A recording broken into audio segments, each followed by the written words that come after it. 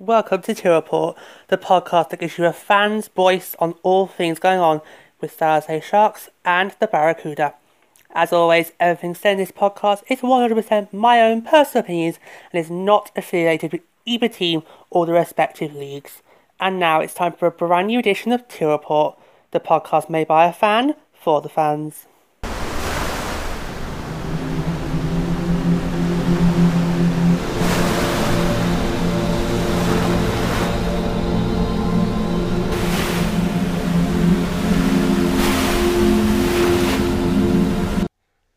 Hello, and a warm welcome to the fourth episode of Tear Report Season 4, where we're going to be looking back on the month of November, which has, oh my, has it been quite a rocky month.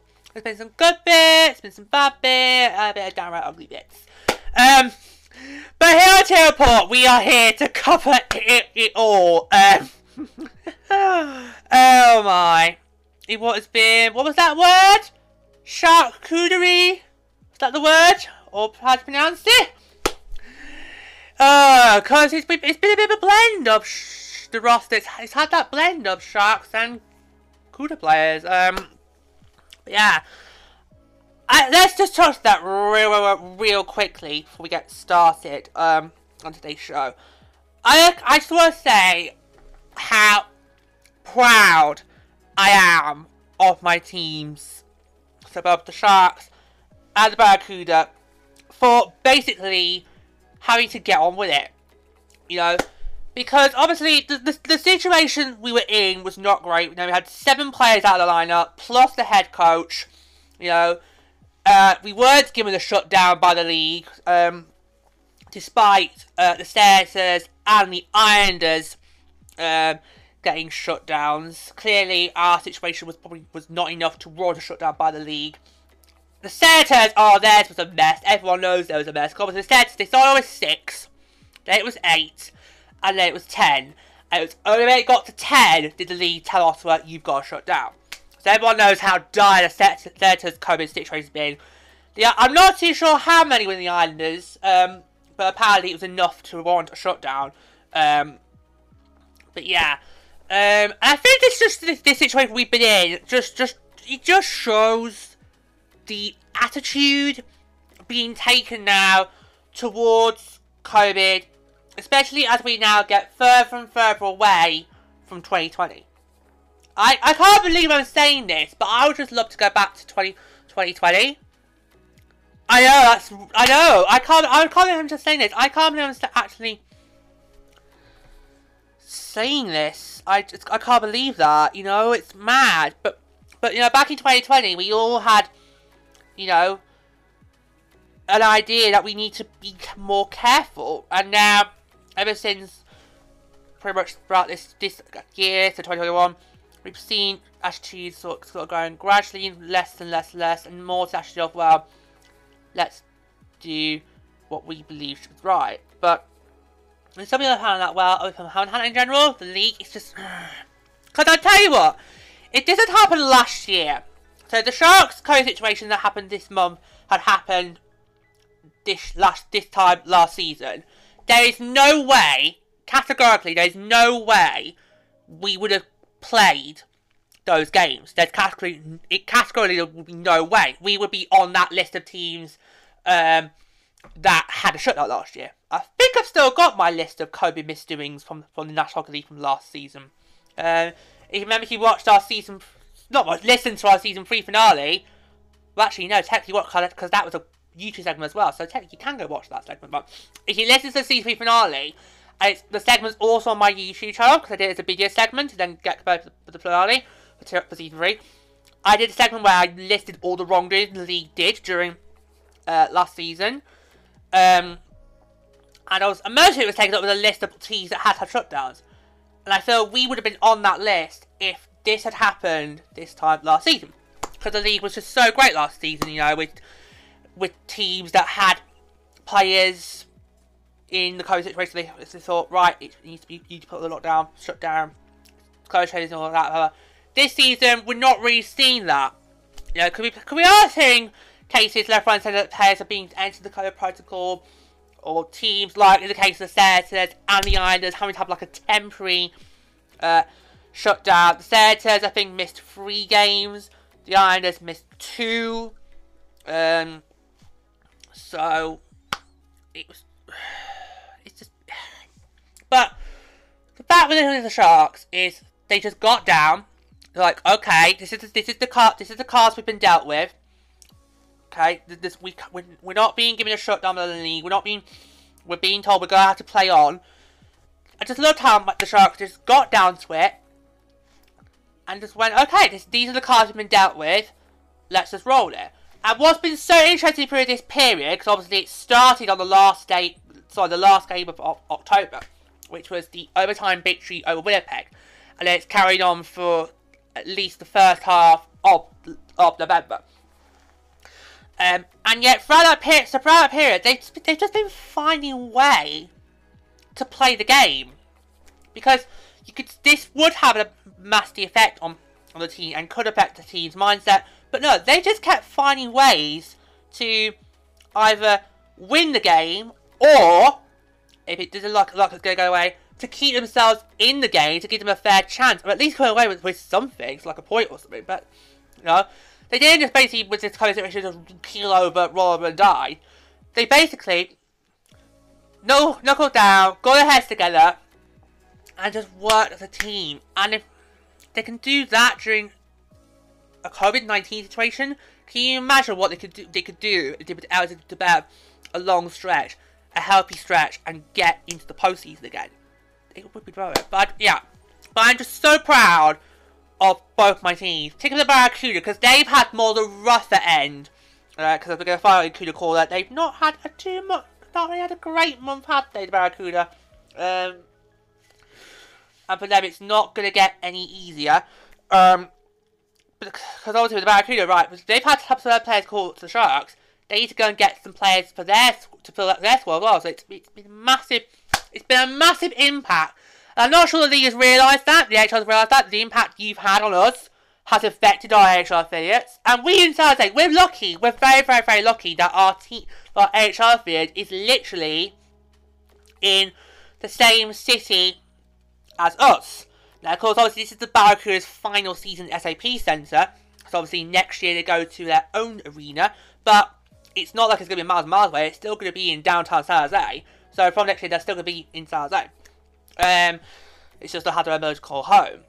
And we're very, very, very lucky. We're very lucky. Because can you imagine if some of the other teams who got their HL affiliates far out, like, for example, Carolina, whose AHL affiliation is with the Chicago Wolves, or the St. Louis Blues, who have their affiliation with the Springfield Thunderbirds. Can you imagine if one of those two teams had to go through what we had gone through? It would not work. You would have to shut down Carolina. You'd have to shut down St. Louis, because it would never be no way you could fly somebody up from Springfield or Chicago into Carolina, St. Louis to fill a spot of squad. It would not work.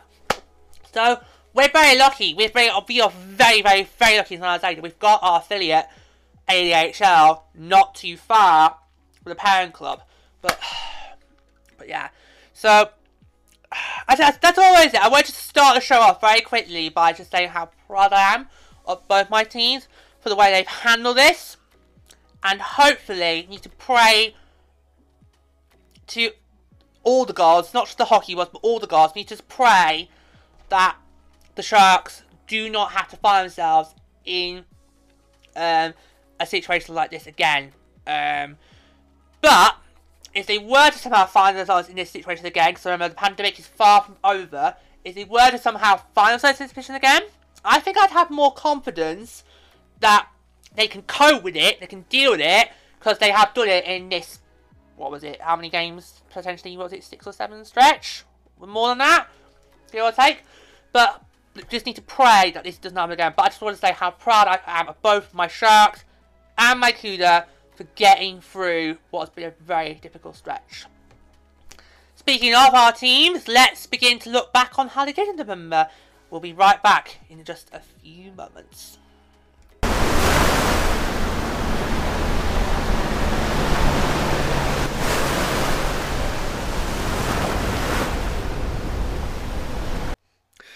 Okay, so we begin our look backs. What was quite a deadly game of cat and mouse, on November the 2nd when we hosted the Buffalo Sabres in a 5-3 win. The Sharks, they were the more determined, I'd have to say, the two teams, with plenty of breakaways. Getting a lot of traffic into the net, into the Sabres net, which also included the first NHL goal for Ryan Merkley, so whoop, whoop, whoop. And also a 2-goal night for Tomas Hertl. Some of the highlights of the night, I think they were. Although, here's a little tip for the Sharks going forward. Not just for this season, but in seasons to come. When you are going to be on a delayed penalty, okay, so I'll just explain for the viewers who aren't aware of that. Sometimes the penalty, there's a little bit of delay when the penalty gets called. Sometimes the penalty won't get called straight away. There'll be a little teeny delay, and that means the team that's going to be on the power play can pull the net mark for an extra attacker, which can result in a goal, and then obviously that counts as the power play. So if you're the team that's going to be taking the offending penalty, don't allow your opponent so much time on delayed penalty, because that is what gave the Sabres a goal. I think for me that goal, I think I would be less mad about it if it was if it was conceded on a penalty rather than it being on a delayed penalty. Because it was on a penalty, well, fair enough, you couldn't really do much better. But on a delayed penalty, well, you kind of had an opportunity to stop that. Because all you had to do was just touch the puck, and then that would have been it. We would have gone on the penalty. But yeah, so just that in the future, don't allow your opponent so much time in an opportunity like that on a delayed penalty. Okay, so having won 5-3, we then lose by 3-2. I think the top contenders for the West this year. St. Louis Blues came into town on November the 4th, one of our West Division opponents from last year. And it was kind of a wild night in the tank, it kind of felt like a tennis match, you score one, I'll score one, you get a short-handed goal, I'll get a short-handed goal, there was a bit of Wimbledon going on here on ice, that's kind of what it was. Both sides traded leads in this game, both sides had short-handed goals, and I think both sides had opportunities to win the game. And what we St. Louis throwing their weight around and mouthing off at the officials, which, by the way, is a penalty, by the way. It's called unsportsmanlike conduct. That is a penalty, and you can be called for it, which the Blues did. Then a real frustrating night in LA the previous night. And for me, this really should have been the Sharks who skated away in victory, as I feel everyone on the team was really pulling together, except for Adin Hill, who suffered a big colossal collapse in that second period, and that really cost us Didier, which was no way getting back. But I just felt, up until what happened in that game, I thought we were doing so well. I thought we had opportunity to maybe come at least with a point, but nevertheless. Speaking of games where you come away with just a point, on November the 6th, it was our first visit in quite a while from the New Jersey Devils. This one, I'll give you the score. It was 3-2 Devils the shutout. This gives me a bit, for me, this is a bitter pill to swallow. The Sharks did so many good things with Rudolph Balcers and Jonathan Darling, continuing to have what I think are great seasons. James Ryan was good in net. And when you look at the two regulation goals the Devils got, I don't think he could have stopped either of them. I really don't think he could have stopped either of them. Obviously, that first shot by the Devils in the shutout, that should not have counted, because he did get a bit of it, but it wasn't enough to stop the rebound from going in. I felt like he was quite good in net as well. I think the problem here, the downfall, if you have to ask me to try and pick one thing, I think it was similar to what happened against the Blues the previous game, in that we were not able to build a cushion. So get a 2-goal lead, 3-goal lead, so some insurance, which I call it, insurance, so that if your opponent does try to make a push, and instead you were to get one on the board, well, you've still got a little bit of breathing space because you've got a 2-goal lead or a 1-goal. You know what I mean? I just felt that has been our downfall the last 2 games. We were not able to build on our 1-goal lead, because a 1-goal lead is never going to be enough in hockey. It never is. We just couldn't do that enough. I think that, for me, with those 2 games, that is where has been our downfall. Difference here is we did come away with a point in this one, but it's got nothing in the previous one. Okay, time now for the Sharks to begin another 5-game road trip where they're going to have a nice lengthy homestand. Because the road trips have been grueling so far this year. They've been stretched to 5, and this was another 5 against, I think at least 4 potential contenders from the West. I know our commentary team did add Minnesota as a 5th, but I think Minnesota did playoff contender, yes. I'll give Minnesota that, because Minnesota does always challenge for a playoff spot. It's just when they get into the playoffs, they don't really do much about it. So, all 5 in this road trip. And obviously, with the way I've had to split the games up, the last one on the spot, we're going to be talking about the second half of the show, not the first half. Oh dear. Well, that's what happens when you play odd number games. It makes it hard for me to try and split them evenly. But yeah. We faced 5 potential. No, sorry. Let me get my those right. 5 definite playoff contenders for the West. 4 potential cup contenders in Calgary, Winnipeg, St. Louis, and Colorado. I know what you're thinking, Winnipeg? I'm putting Winnipeg in? No, trust me. Winnipeg definitely are. But all 5 of this road trip were definitely playoff contenders. So, I think, and also given the fact that we're still going through obviously the COVID situation, basically, it's take what you can get, really. I think this road trip, it simply was just take what you can get, because these are 5 tough opponents to have to play going forward. So, we'll kick the first one off, because on November the 9th, it was a big night, because it was the Sharks' first matchup in the Pacific Division! Yay! I know that's something that Brody Brazil's been banging all about. If you ever watch them his night shifts on YouTube, he's always he's been banging about how, oh, the Sharks haven't played division opponent until so-and-so, and then they don't get to play one again until so-and-so. So, Brody, if you're listening, hope you're glad, because you've now got a division matchup ticked off. There you go. Tick! Nice big tick that one off. But, I actually haven't really minded not seeing most of the division, you know. But, no, I think it's great to just get games against teams you don't really see often thrown in the mix kind of nice and early, you know, because the tough test will be your division matchups. So I think, really, they should be saved for more later in the year, and the beginning of the year should really focus about getting through teams that you don't really get to see as often. And plus, for a lot of these teams, we haven't even seen them in well over 2 years, especially the Easter ones, because obviously, last year we were all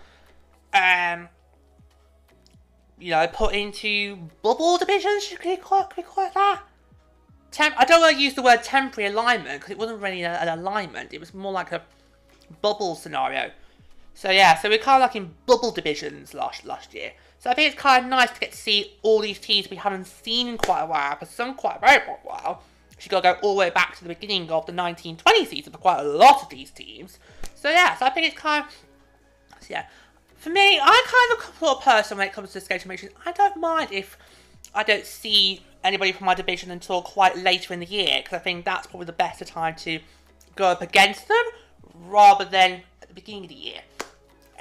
But I know it was when Brody was banging on quite a fair bit how, oh, we didn't, our first match against the division opponent was not until November the 9th, the next one's not until November the 7th, and it's against the same team. But, yeah. And in fact, for all those of you who are archived on Brody's wavelength, by the time we get to January, we will have seen everybody in the division except for Vegas and LA. Because in December, we will have seen Calgary again. We'll have seen Calgary twice now. We'll also host Edmonton. We'll also be hosting Vancouver. I think Vancouver are our last 2 games for...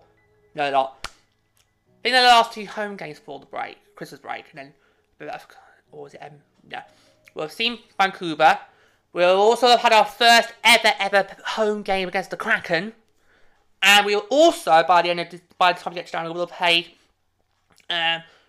one matchup against the Ducks, and I am really looking forward I always look forward to seeing the Ducks, but I'm really looking forward to them this year, because I think they have finally done what I want us to do, and that is to turn the corner.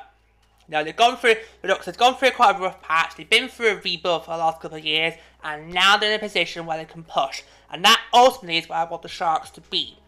They've had the rough patch, they're currently in the middle of the rebuild, and then when they are out of the rebuild, they've sorted all the pieces together, they can push. Yeah. So, for those of you who sort of are on Brody's wavelength, I get it. You'd like to see more division opponents. But by the time we get to January, we'll have seen everybody in the division except for LA and Vegas. Those two clubs we don't see till towards the end of the year. In fact, we don't see the Kings or the Golden Knights before the Olympic break. Because I think LA's March. LA's going to be during the Paralympics. I don't know if Vegas is end of March or beginning of April. I don't know. I can't remember the top of my head, but those two teams we don't see till way after the Olympics. So you gotta wait till then before you see LA or Vegas. But I won't put it out because I don't really mind not seeing division opponents quite early on. But some people were. But for those people, I just want to make it clear, by the time we get to January, you'll have seen everybody except for Vegas and LA. So, yeah. Okay, but let's see how the Sharks did in their first Pacific Division match of the year. And, oh, wow. Calgary has been quite a big surprise this year. They haven't really... I don't think they were a team that expected to come out of the gates. I did, because I remember in my... the preseason show, I did predict that Calgary could be one of those teams that could, you know, regain sort of that balance, be in the mix for the balance of power, you know, in the power vacuum of the division. So I called it. Now, also, Calgary players, can I just say this? I know I'm going to get slack from my first Sharks buns, but I'll take it. I love your jerseys. Yeah, I'll let that stunned silence settle in. But Calgary fans, I think your home and road jerseys are absolutely stunning. I love them. And if I was a Calgary Flames fan, I would have both of them in my wardrobe. Wait a second. Right, let's talk about the matchup. Should I win for the Sharks? Oh, despite taking 4-0 win over the Flames, and despite taking so many penalties in that game, the Sharks, they just didn't slip once on the penalty kill, which is such important to do. And Adin Hill, he put on quite a impressive display. For me, I haven't really been impressed with him so far, but that's because he's not really had many starts. And again, that's not our fault. It's the fact that we acquired him from a team that hasn't really been able to give him the starts he's wanted, because he was because he used to be in Arizona. And Arizona already had a tandem in play, and so Adin Hill, when he was in Arizona, only really got a call when the tandem was badly injured. So that's not our fault, or even his fault, that he's not had much chance to wet his feet in the market yet. It's just he needs to give him more starts, but he also needs to bear himself the same time more. But he put on a impressive display here in Calgary. I think it was just impressive. What shutout performance? No, because yeah, 4-0 win. Well, I don't know. There's no Calgary goal. No, I didn't see a Flames goal. No Flames goal. There was no Calgary Flames goal. What a draw! What are you talking about? It was 4-0. We won 4-0. Oh, but since I'm dishing out pieces of advice here, Calgary Flames, if you're going to try and do a power in the net, don't think you're going to go with that all year round. Because I have seen quite a few highlights from Flames games where they have rumbled their team all to the net and it's got the goal in. But that's a real dirty way to get the goal in the net, because the netminder can't really be positioned to make the save. And really, you could argue that could be a challenge for netminder interference if not careful. So, a little bit of advice there, Calgary Flames fans. Do the score goals the clean way, not the dirty way. But no, I didn't see a Flames score in that game. I saw lots of Flames jerseys, but I didn't see any Flames goals. No, I didn't see any. I bet if there are some Calgary Flames fans now that we did get more in the book. We did get well, yeah, well, it was a dirty one, Calgary, and therefore this is my show, so therefore it's my rules. Right, let's move on. So, having faced a real tough test for the Pacific, and I think potentially, I'm going to call it, I think a favourite to win the division. Because the Flames can do it. They need a lot. I mean, they were the reigning division champions in going into the 1920 season. So, they can do it. So, I will tip Calgary as a possibility to win the division. And from a potential division champ to a potential playoff contender. Remember the 11th. The Sharks fell 4-1 to the Jets. Or was it the Rangers? I could not tell with those alternate jerseys. I mean, can we just talk about that for a quick second? I mean, the Jets have now this year, they've now gone to a more, I don't know, a more, what's the right word? Something more suitable for Winnipeg. I mean, those purple ones, or were they lilac? Either way, I remember when I saw those lilac ones, I thought, have Winnipeg played in lilac before? Have they played in purple before? It just felt a bit, I mean, I did love the Jet word mark on it. I thought that was nice. You know, it gives me sort of Major League Baseball vibes. Yeah, I just didn't get those. I didn't get, why is it lilac? You know, I just didn't get that. What's that got to do with Winnipeg? And these ones, well, yeah, they've got the old Jets logo on, which I'm always a bit like, because really, you shouldn't have that, but then again, let's not get started, because obviously we have Minnesota Dart on our backs. I think the colour scheme's all wrong. The colour scheme, I mean, the also jerseys for Winnipeg, they were great, but the colour scheme's just wrong. It's more Rangers than Winnipeg. In fact, when I saw these jerseys on during the game, I thought it reminded me of the Rangers reverse retro jersey. So all you need to do is put that Statue of Liberty jersey on, sorry, the Statue of Liberty logo on, instead of the Jets logo, and it would look like the Rangers reverse retros from last year. But hey, I can't really talk about fashion choices, can I? Right, we're here to talk about games. So, a bad loss 4-1, and despite Andrew Coglino getting the opening goal, the Sharks have done that a lot this month. Get the first goal of the game, but can't seem to find a way to get the points in the bag. That's been quite a bit of a trend this month, it really has. So yeah, so you got the first goal of the game there, and you know, it did look like they were running on, but after that goal, it did look like the Sharks, they looked like they were sort of running on fumes. And I don't know if the COVID situation and the fact they had to travel into Winnipeg to different time zones, I don't know if that was starting to catch up on them. You know, as well, the Jets got control of the game and a manageable lead.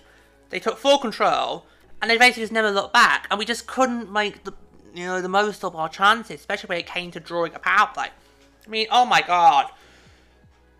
That's no talk about this month. The officials have really not liked us. I've seen quite a few calls that I think have been missed, but I think that should have been a penalty, that should have been a penalty, that was definitely a penalty. They've just not been called. I don't know what the Sharks can do right now to get a penalty. What do you want? Blood? Not even that probably wouldn't work. I just don't know what the Sharks can do to get a penalty. Because we want this power play to improve. We want the power play to improve. You know, it's been 2 seasons now where we've been on a struggling power play. We want to improve it. And how can we improve it if we can't get a call on the ice? That is the thing here. Anyway, so that was the last game in the COVID situation. We did get word that all 7 players and Rob Booner, the coach, who'd been in the protocol, were going to come out of the protocol in time for the game on Colorado. Now, I think if you had to pick a game in this road trip where all those players could come back, this probably was not the one to do it. I mean, Colorado, as we all know, every year, is kind of like the West equivalent of Tampa Bay. you know, who everybody on Electoral.com always picks to win the cup. I know, I don't get it. And based on what I've seen so far from Colorado at the start of the season, I don't get it either. They've not had a good start, Colorado. You know, so, yeah, so the Sharks really need to capitalize on that, but, you know, now, oh, did I mention the scoreline from the previous game? It's 4-1 Jets. I don't know if I had. That's just mine, just in case I haven't already done that. Right, so remember the 13th, we're in Colorado. Everybody who's been in the protocols now back out of the protocol. Now, if this had been like a 2-1 loss, so if it had stayed 2-1 for the majority of the game, and the Avalanche then got like an empty netter to make it 3-1, I wouldn't be as critical as I'm about to be. But because it was the way it was, I have to be critical. I cannot hold back on this show. Okay, you know me. We're in our fourth season now. You know me. I do not work for the Sharks. I'm not a fan of the Sharks. I live on the other side of the pond. I'm a fan, giving a fan's opinion so I can voice my say. I just did not like how he played in this 6-2 loss at all. And I can't believe I'm about to say this, but I kind of feel, and I did say it towards the closing stage of the game, I can't believe I'm about to repeat what I said. I kind of feel we got exactly what we deserved. I know, and I never like having to say that to my Sharks, because I always feel the Sharks always play to the final buzzer, but just not in this one. As we lacked communication, that was clear to see on the ice, with a few bad turnovers, and we shot ourselves in the foot by giving away very sloppy penalties. You know, like puck over the glass, 2 out on the ice. We all know how brilliant Colorado are at drawing penalties. They do not need someone else doing their job for them. Especially where it's a silly penalty like that. But yeah. Now, obviously they need this is what a lot of teams went through last year when they had COVID shut down. The first game was always a hard one, but this was a lot more harder than you give it credit for. And I think if it'd been like 2-1 for majority of the game and Colorado got his net, I probably wouldn't have been as critical. But because we even gave him a freebie at the end, Bob Boozer pulled, I can't remember who it was in net, but he pulled a net mine there when it was about, what, 5-2? The game was nowhere near becoming reachable, coming back. And he gave him a freebie, honestly. So from one of our worst games to one of our best games, on number 16, the Sharks beat Minnesota 4-1. Now, I said in the build to this game that the team needs to be much more better. Oh my, did they deliver. The Sharks, they played with more pace, as they had to tackle up with a Minnesota club who really tried throwing their way around the area. And don't know what was up with Minnesota. They just had it in for us, you know, just kept having a go at us. And I was first watching this, I was thinking, have we touched a nerve? Because I've always said how Minnesota, they're a tricky club to sort of work out. And being in a division with them last year didn't really help me even to work out what sort of club they are. So I was thinking, have we touched a nerve here with Minnesota? Or are they thinking they are bigger than they are? They're not. Yeah. But I just felt the Sharks, they played such better, and they really rose up to Minnesota when they're trying to throw their weight at us. And I don't know what it is about XL Energy Centre. There's something about that place that sees the Sharks produce beautiful goals. They always are beauties. And this time they came from Mario Ferraro, Timo Meier, Erik Karlsson, and Tomas Hertl. Just a shame it wasn't a shutout for James Reimer. That would have been brilliant. I felt Hill and Reimer each had one game this first half of the look back where really they should have got a shutout win, but didn't. Okay, but yeah, so that's the so it's kind of weird the split I've had to do for the show because the last game on the road trip is going to be the second half of the show. Oh dear. Well, that's how it works, isn't it? You're trying to split it evenly as I can. I know. So yeah, so we'll talk about the last game on the road trip in the second half of the show. But now, let's take a pause as we get ready for Kuda Corner and a very, very eventful West Watch. There's been quite a few teams that produces quite some quality newsworthy topics that you're going to be in stitches for. Trust me, I know I am. Okay, let's pause for a quick break and we'll be back in just a moment.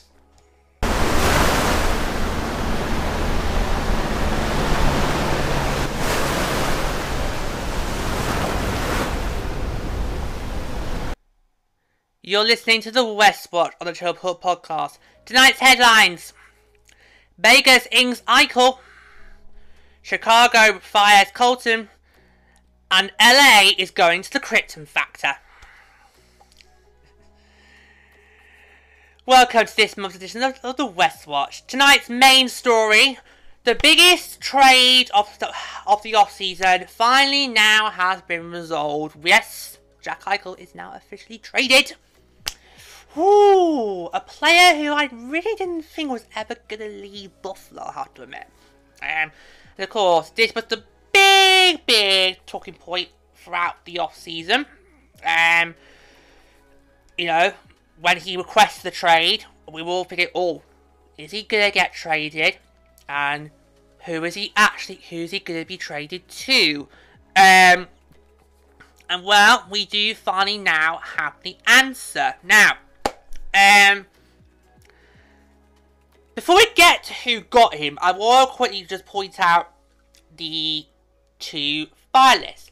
Because, as it so happened, during our game against Buffalo in San Jose, so November the 3rd, during that game, in one intermissions, ESPN reported who were the two finalists. And surprise, surprise, they were both Shark Division rivals.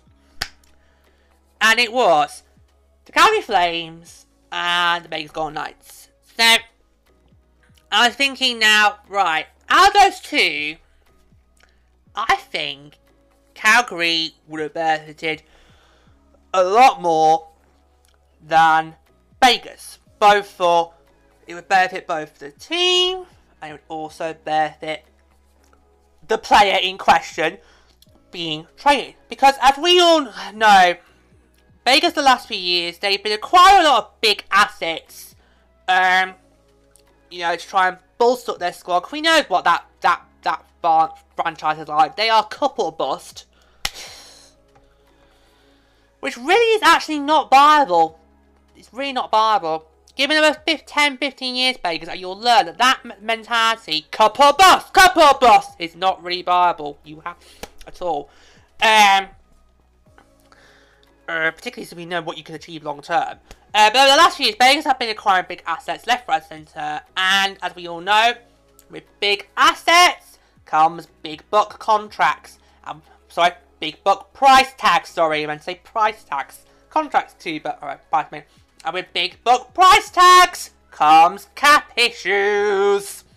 Which of course is what we all know. Vegas is famous for. They had loads of these last year. And of course, obviously, because of those cap issues, it meant that obviously during the off-season, Vegas had to make a lot of difficult decisions, like mainly having to let go of the face of their franchise, Marc-Andre Fleury, who they traded to Chicago. They put their trust in Robin Lehner, who's basically the up-and-coming star of the league, and could maybe achieve what Fleury's done maybe 2 or 3 years down the line. But they had to make that big call because of the cap space. Cap space is a thing, Kraken fans listening in. So just in case you think your team wants to make some big trade moves, right? Cap space, it does exist, and it's a nightmare. Trust me, we know more about cap space in Teal Town. It's horrible. It really does affect your mind about and your mentality about how you want to go and try and make some moves that can maybe help your team going forward. It really do it for the great team. The amount of trades that I think of that could have happened if the Sharks didn't have some cap space problems we'd be in boom business by now. We really would. We'd be what Tampa is right now. We really would. Yeah. And with Vegas, whenever they have acquired a big asset, they don't really get a chance to stand out. I mean, as for Pietrangelo last year, right? Vegas netted him from the Blues. Not only did they then net him, okay, they then inked him up to, I think it was a 7-year deal. I don't think it was 8, I think it was just 7. So the moment they netted him from the Blues, they inked him up, and then what did he do then? We didn't really see much from Pietrangelo, we didn't really hear much from Pietrangelo than we normally would if he was on the Blues roster. He basically gone quiet. It's like he is banished from the face of the West Coast, you know? So, that's why I don't think Vegas getting Eichel is going to benefit him. It's going to benefit Vegas, let's be honest. I mean, God knows they don't need any more big stars as it is. They are fine without them. They've got plenty of it is. But, so we know it's going to benefit Vegas. But I don't think it's going to benefit Jack Eichel. I don't think it's going to benefit him. So, I mean, we don't know what he's thinking right now. He might be thinking, oh, I'm quite glad. He might be thinking, I'm glad to be going to Vegas, but I was saying, I don't know, because obviously he's not really able to have much success in Buffalo. Let's face it, who has had success in Buffalo the last 10 years? Maybe 13. Maybe since Mike Carter's a Shark. So 13 years. No, he has in Buffalo. But I'm not sure if he's going to perform at Vegas. I think he's going to struggle. I think he could end up being like Alex Pietrangelo. Okay? You net him. Great. You might want to ink him up, so he can't then be taken away. But he's not going to really do that much. And I think with if he's gone to Calgary, not only would this benefit Calgary even more, particularly since obviously they're still reeling from the loss of their captain Mark O'Donnell, obviously to the expansion draft to the Kraken. So obviously that would have been a big move for them. You know, we've lost a big asset.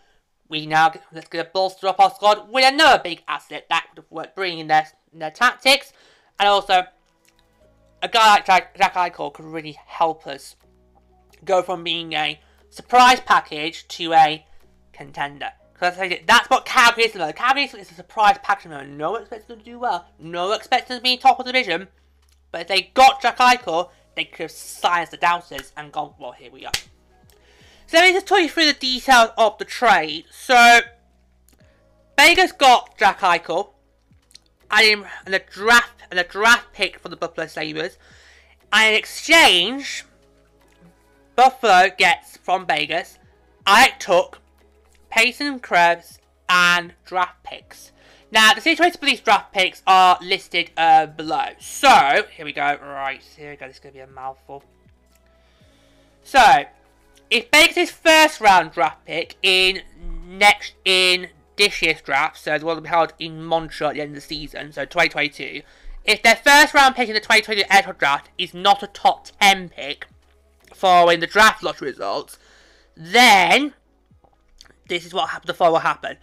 Vegas will transfer its own first round pick in this year's draft and its own second round pick in the 2023 NHL draft to Buffalo. Buffalo will then transfer its own third round pick in the 2023 NHL draft to Vegas. Now, if Vegas' first round draft pick in this year's draft is a top 10 pick following the draft lottery, then Vegas will transfer its own first round pick in the 2023 NHL draft and its own second round pick in the 2024 NHL draft to Buffalo. And then Buffalo in turn will transfer its own third round pick in the 2024 NHL draft to Vegas. Or that, or is it just numbers? Yeah, most of these draft pick situations, I mean, I think, yeah, that's just a load of numbers, isn't it? So they get this pick in that round in that particular year, but unless it's done in that year. Yeah. So basically, what I can show on that is it's going to be more first round picks to Buffalo and a couple of third round picks going to Vegas. So that's the way I can interpret it. Whether that's going to be in this year's draft happen at the end of the season in Montreal, or whether it's the following year, or the following year after that draft.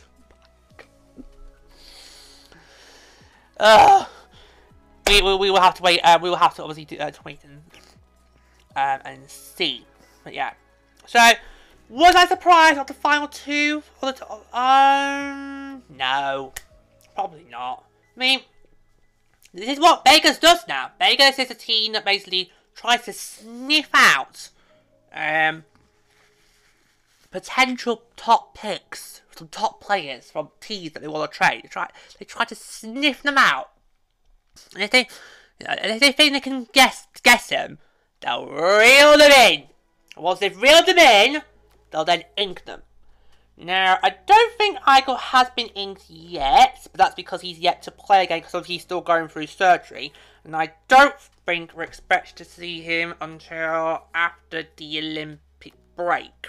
That's not definite, but I think he is possibly potentially ruled out now to potentially maybe go to the Olympics. So, chances are we probably aren't going to see him until way after the Olympic break. That's not for definite, don't quote me on it, but that's just why I think it's probably going to be more likely. So maybe Vegas are probably going to wait and see how he does in a Golden Knights uniform before they think, right, should we ink him or not?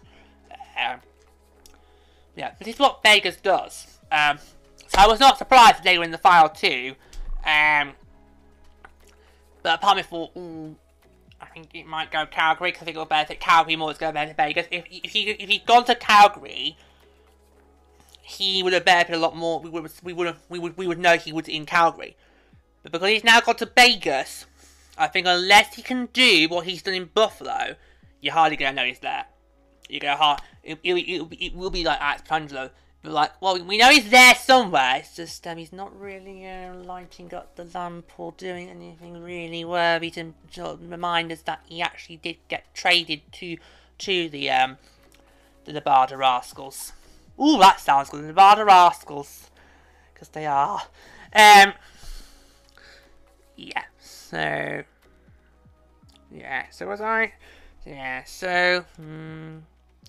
I think for me, before just to conclude this this first segment of the West Watch, what I think the main thing to keep an eye on for this trade is it going to give Vegas more cap issues? Because as I mentioned, they got rid of their cap issues during the off-season. They had to make some very, very tough choices. I know, Vegas and tough choices. Who knew? Who knew that would happen to Vegas? Oh my god, not the precious Golden Boys. Not the league's golden child. What have they got to do that's such a harsh call? Well, happened. That's because it's of their own making. They had a lot of cap issues. They got rid of them in the off-season by making those tough calls. Like I said, getting rid of not just your start number one netminder, but the face of their franchise. That went. So, they've already freed up the cap space. But now, I just wonder with this trade, have they now brought the cap space back? And it's like, I know this is Vegas' 5th year now, but do you not get how cap space works? I mean, I barely understand it, but I do know you can only go a certain amount before you hit the cap space, and then you got problems. Oh dear.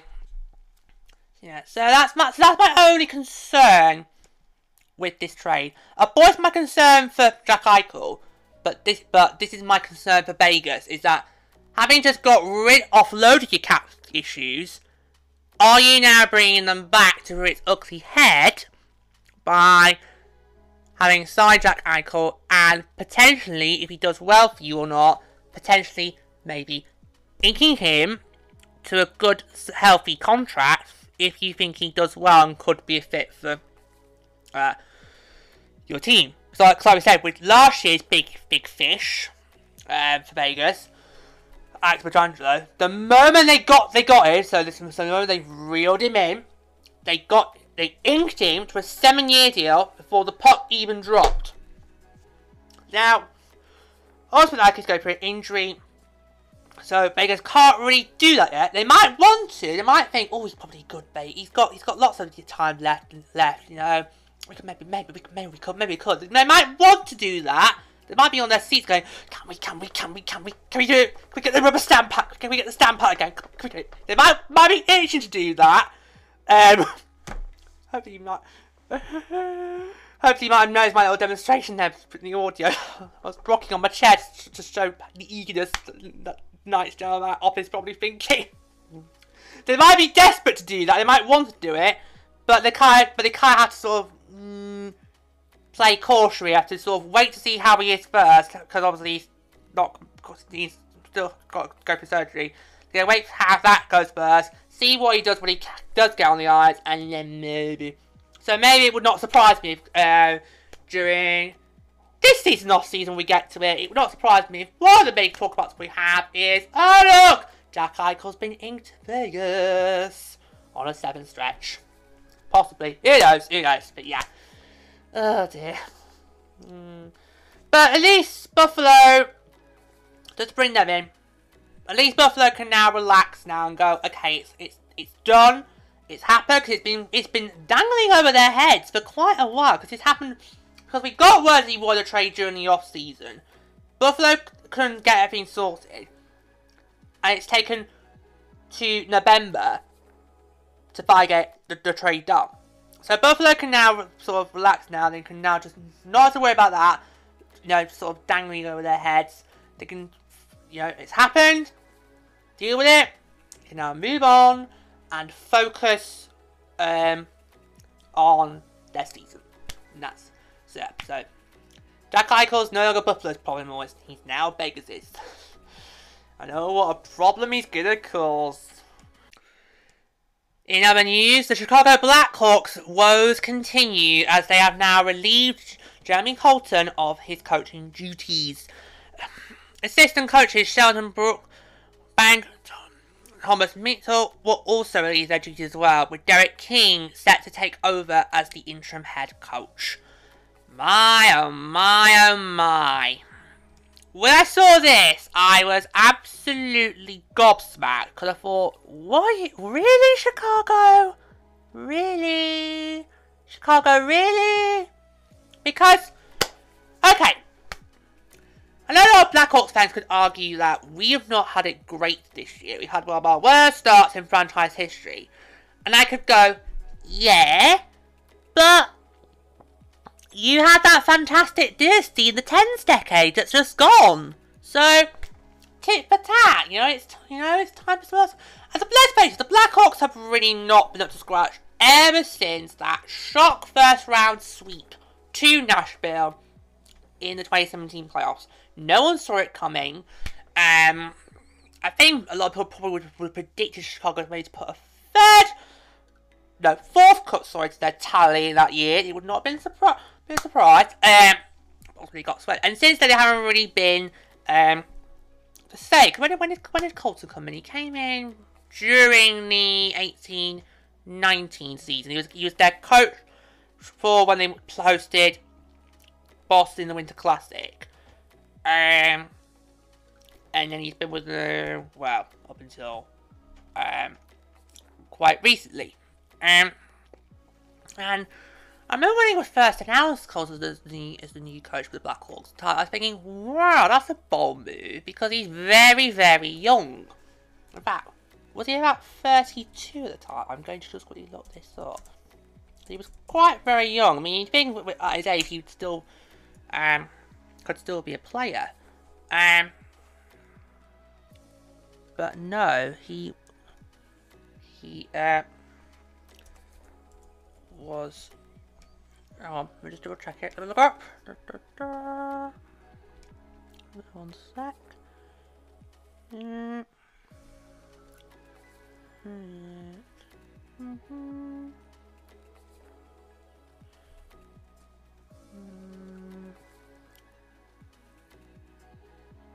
Yeah, I think he was 32. He was 32 at the time. He came in on November the 6th, taking over from Joel Quenneville. and he made his coach debut in a 4-3 loss to the Carolina Hurricanes on, what was my 22nd birthday, November the 8th. Oh, it's interesting. So exactly 3 years to the day he was hired, he gets fired. It was November the 6th, 2018, he got the job. It was November the 6th, 2021, he got the boot. But he really hasn't really been given that much time really to develop as a coach, because he's not really had like a proper full-length NHL season. Because he came in 1 month into the start of the 18-19 season. Came in November 18, so he only had about 6 of the 7 months of that season. Then obviously 19-20 was abbreviated, and he did get the Blackhawks back into the playoffs. I'm going to talk about that in a moment. So 19-20 was abbreviated. Last year you could call was his first full year as a coach, but that was only 56 games compared to the normal 82. And this year he only got 1 month in before being let go. So yeah, so I don't think really he's had that much opportunity, or been given a chance to really show us what he can do as a coach. Whether that's the age thing, because he's still quite young. He's currently, Tara call this podcast, he's currently 36. So he'll be 37 in January. Yes, but he'll be 37 in January. So still quite young, and that still would be still be able to play there. So I don't think this is going to be the last we're going to be seeing of Jeremy Colson. I think he will get snapped up by another team, because I really did like the Blackhawks under his tenure. I thought I saw some really good things from the Blackhawks under Jeremy Colson's tenure. I felt like they were starting to turn a corner. It felt like there was something new here that could have been exciting. And let's not forget, he did get the Blackhawks back into the playoffs in 2020.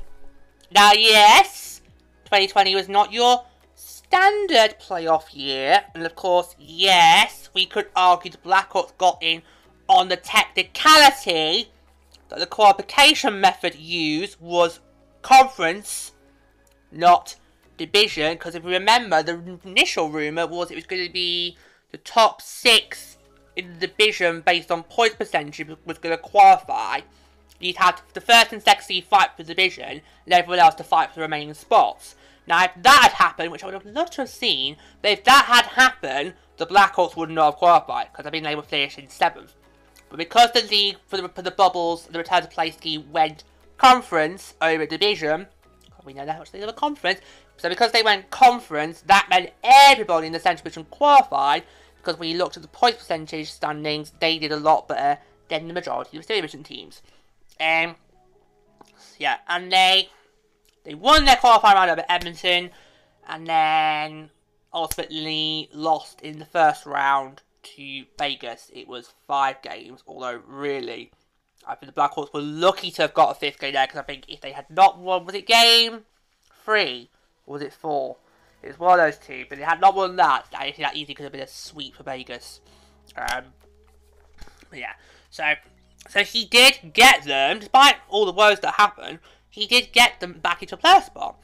And if we go back to last season, the Blackhawks for the first half of last season were challenging. The Central Division last year was really, really exciting last year. Because you had Carolina out of nowhere doing well. You had the Floridians jostling to try and get in for various different reasons. You had Nashville, who always likes to challenge. You would expect to be there next.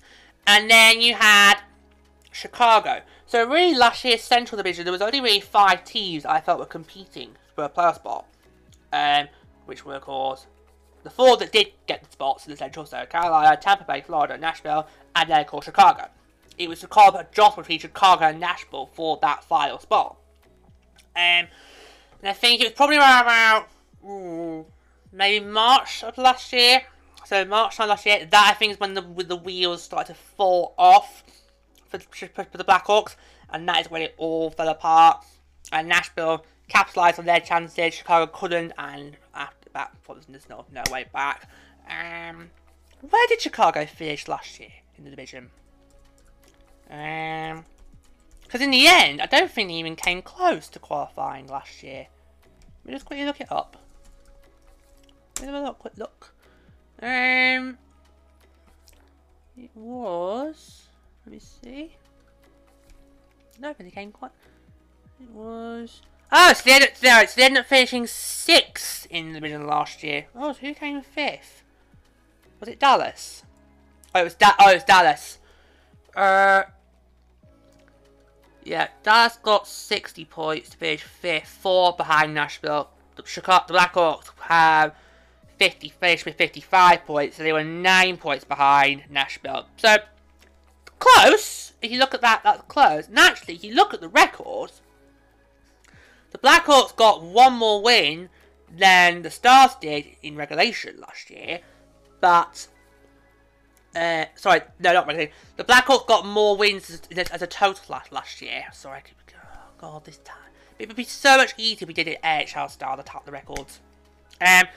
Blackhawks last year, they got 1 more win in total over the Stars, but when you combine their OT and regulation losses together, the Blackhawks had more of those than the Stars did. I'm not going to even try and do the math. Okay, it's not even worth doing. I'm not going to dare try.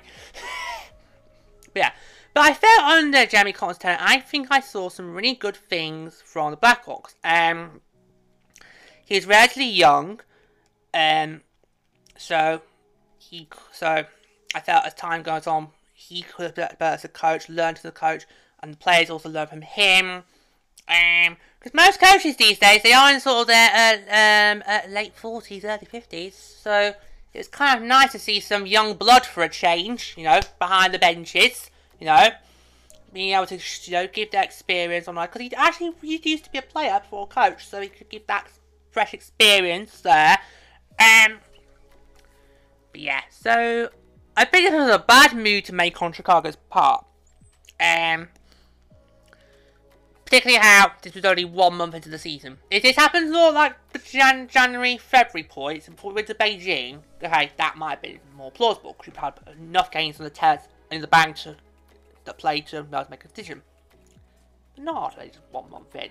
Especially since Chicago's not got enough drama to deal with, which we're not even going to go there. No, we're not. We're not going there.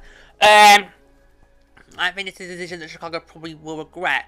Do I think they may now be able to turn things around following Colton's dismissal? Nope. I mean, if you look at that division, Chicago very well knows, since they used to dominate it, there is no way you're getting around St. Louis. There's no way you're getting around Nashville. There's absolutely no way you're getting around Winnipeg. And we've got Minnesota as a surprise pack this year. So, really, you're going to be lucky if you can get past Dallas. Because let's face it, poor Arizona are going to be ending up last division this year. So the Blackhawks, they'll be lucky if they can get any higher than 6. A generous 5th, but nowhere further than that. So I think that was a bad move, Chicago. Bad move. I would not be surprised if this is not the last we have seen of Jeremy Colliton. Hey, I wouldn't even mind having him by the Sharks bench. I mean, we all could do with some fresh young blood there. But, bad move, Chicago. Bad move. And finally, the Los Angeles Kings. Yes, in a two-report first. Because I don't think we've ever in history in the middle section. I don't think we've ever had the same team on 2 editions in a row. But that is sort of the beauty now of this now being the West Watch rather than the Pacific Watch. Because the Pacific Watch, which used to be, we dedicated to 1 team per show. Now being the West Watch, we cover all our Western Conference opponents. It means we can have more segments, which we are doing, and we can it might possibly that some teams that have been on the previous set come back on the book because they give us something just even more juicy. And oh my, was I cackling myself with laughter when I heard this. Oh my god. So, The King's Home has been known as Staples Centre forever. Okay, ever since it was opened, way back in, when was it? Was it the 90s? Yeah, so Staples Centre, ever since it opened its doors back in 1999, it has been known as the Staples Centre. It's quite iconic. Wow. Can you believe it? But it will be no longer known as Staples Centre. Oh my, I know. I could not believe this. I mean, I think the LA Kings would be the last team you'd think would want to rename their home. And the timing's a bit odd too, because this is something I first heard, I thought, right, okay, this must be happening next season. Nope, it's going to be happening during this season. Okay, so you think, this better be, maybe should have done it bikini year? No. Okay, right, fair enough. Okay, so on December 25th this year. So on Christmas Day 2021 for the LA Kings, they will rename the Staples Center to, wait for it, the Crypto.com Arena.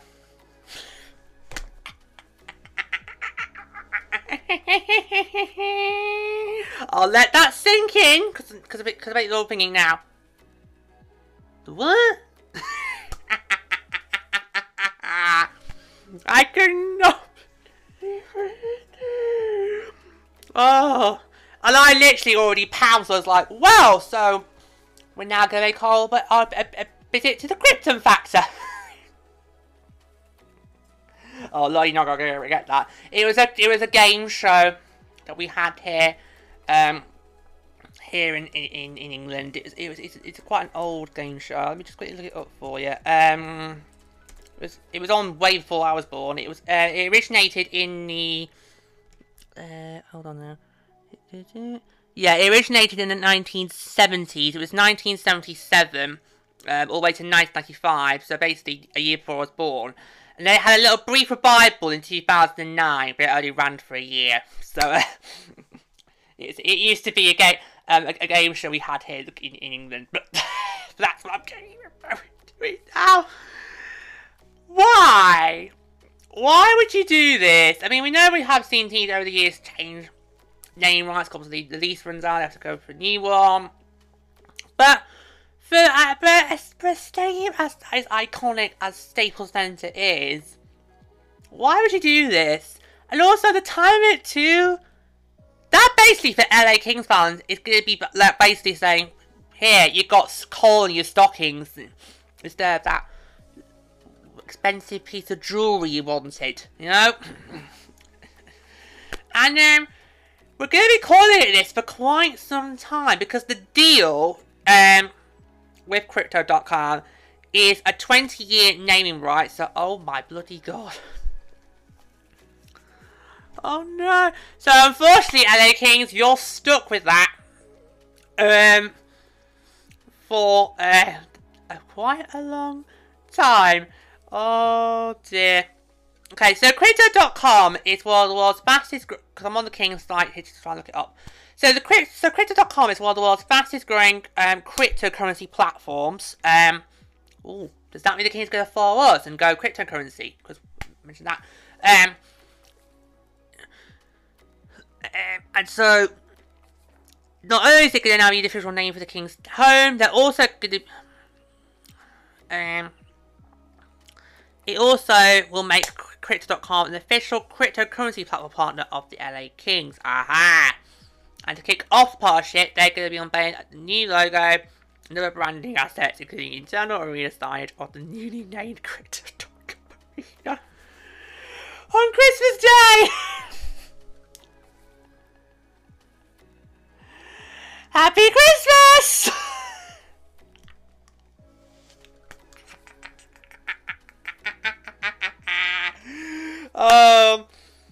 It's going to be a while for us Sharks fans going next. We don't go in there until about March. Our first game at what will now be the Krypton Factor is not until March. But the Kings first. Actually, let's look this up quickly. So, the Kings' final game as Staples Center will be on December the 22nd, when they will host the Edmonton Oilers. So that'll be the last game where it's known as Staples Center. And then the Kings' first game in the Krypton Factor will be on December the 28th, when they will host Vegas. And also close out 2021 in the Krypton Factor on New Year's Eve, so that's December the 30th, when they will host the Dogs. Oh dear, Kings fans. Oh, 20 years! That's a long time to have this naming right. That really is quite lengthy. But I just literally was like, oh, what have you done? I mean, Staples Center is so iconic. You know, it's been an iconic name for so many years. I can remember watching SLC with a chance where they went to Staples Center and you saw that. I saw the outside of it. You know, why would you do that with something so iconic? I just don't get it. But I think the time of it is absolutely hilarious. Oh, so it's not just going to be me who's going to have a happy Christmas then, is it? Is it? No. Oh, so just in case for you Sharks fans, if you have forgotten, when we do visit LA for the first time, I'll look it up for you now, just to make sure it's, because obviously now, it's going to be one to circle in your diaries! It's not till way after, Beijing, so, we don't go during the Olympics. Yeah, so it's not so our first visit to the Krypton Factor will be on March the 10th. And then exactly 1 week later, we'll have our second visit on March the 17th. In fact, we're going to see the Kings 3 times in March, quite close to each other. The first be in their bar on the 10th, then they'll come to our bar on the 12th, and then we go back to their bar on the 17th. Now, I can't remember, do we play them another time, or is it just 3 this year? Can I just quickly double check that? I'll just quickly double check. Alright, because with the new Matrix, it's hard to tell who you're not playing for 3. Oh no, it's just 3 times! So just 3 times this year we see the Kings. They're one of our opponents we just see 3 times this year in the division. Just 3. Okay. So March the 10th, my third Teal Town citizens, mark that in your diaries. First visit to the Krypton Factor.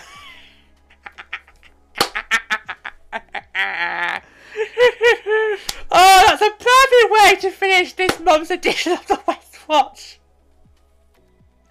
Ha ha ha ha!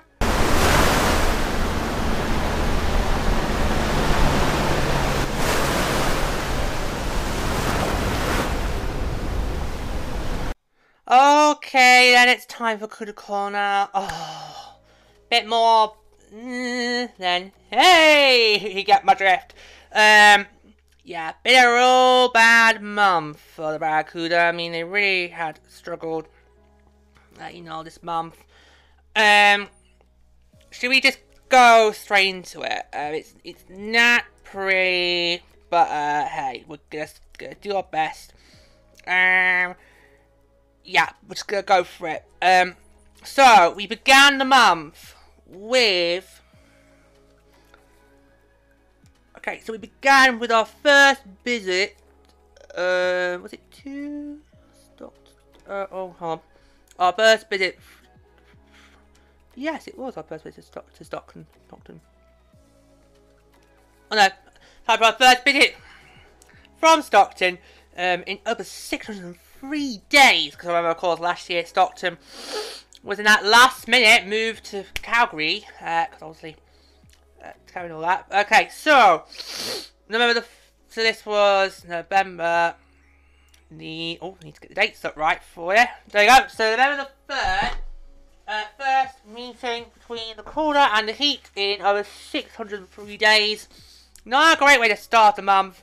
As a short-handed Barracuda allowed 3 goals in the first period alone, and could just not dig themselves out, just falling 4-1. To Stockton. There's been a lot of 4-1 scorelines in November, both the Sharks and the Cuda. Not all of them have been good. Gilroy native Dustin Wolf turned inside 23 of 24 shots he faced to earn his third win of the year, while Laxi Merchuk suffered the loss, allowing 4 goals on 28 shots. Scott Reedy led his team in third goal of the year and now has 3 goals in 3 of his last 4 games. Carl Morberg collected his first assist as a member of the Barracuda on Reedy's goal in his season debut, while Adam Brzuska picked up a pair of goals in the win and now has 5 tallies over his last 2 games. Former Duck Andy Walensky finished with a pair of assists, while Martin Horsley racked up a goal and as an assist in the victory. Barracuda and Heat obviously their next feature on December 29th at SAP Centre, so still a while to go before we go back to Stockton for a while. Okay, let's go for the post-game summary. So, the goal scorers, so your Barracuda, Reedy got his 3rd of the year, while for the Heat, Rosiska, 5th of the year, Philip, 3rd of the year, and then Rosiska got his 2nd of the game, so it's about 6th of the year, and Hospital, 2nd of the year. Shots on goal, Barracuda 24, Heat 28. Both teams, a bit similar to how last month's Kukul. Both teams in each game kept getting the same amount of penalty minutes. That's how this game too. Both teams had 4 power opportunities. The Cooler failed to capitalise on any of theirs, while the Heat got power play goals on 2 of the 4, so that meant both teams had 21 penalty minutes each. Okay, so we then move on to November the 6th for the first back-to-back of the month against the Texas Stars. We saw a fair bet last year. Oh my, oh god. Oh, November the 6th. Not one to remember. Again, Shoreline and Saturday Barracuda allowed a season high 7 goals on Starry Night against the Texas Stars.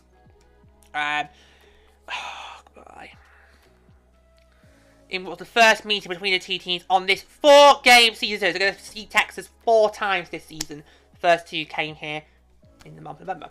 So now Gregor had a career-high 3 points, got 1 goal, 2 assists after coming off the AHL's COVID-19 protocol, and now leads the team with 7 points in 5 games. He also extended his goal streak to 3 and his point streak to 4.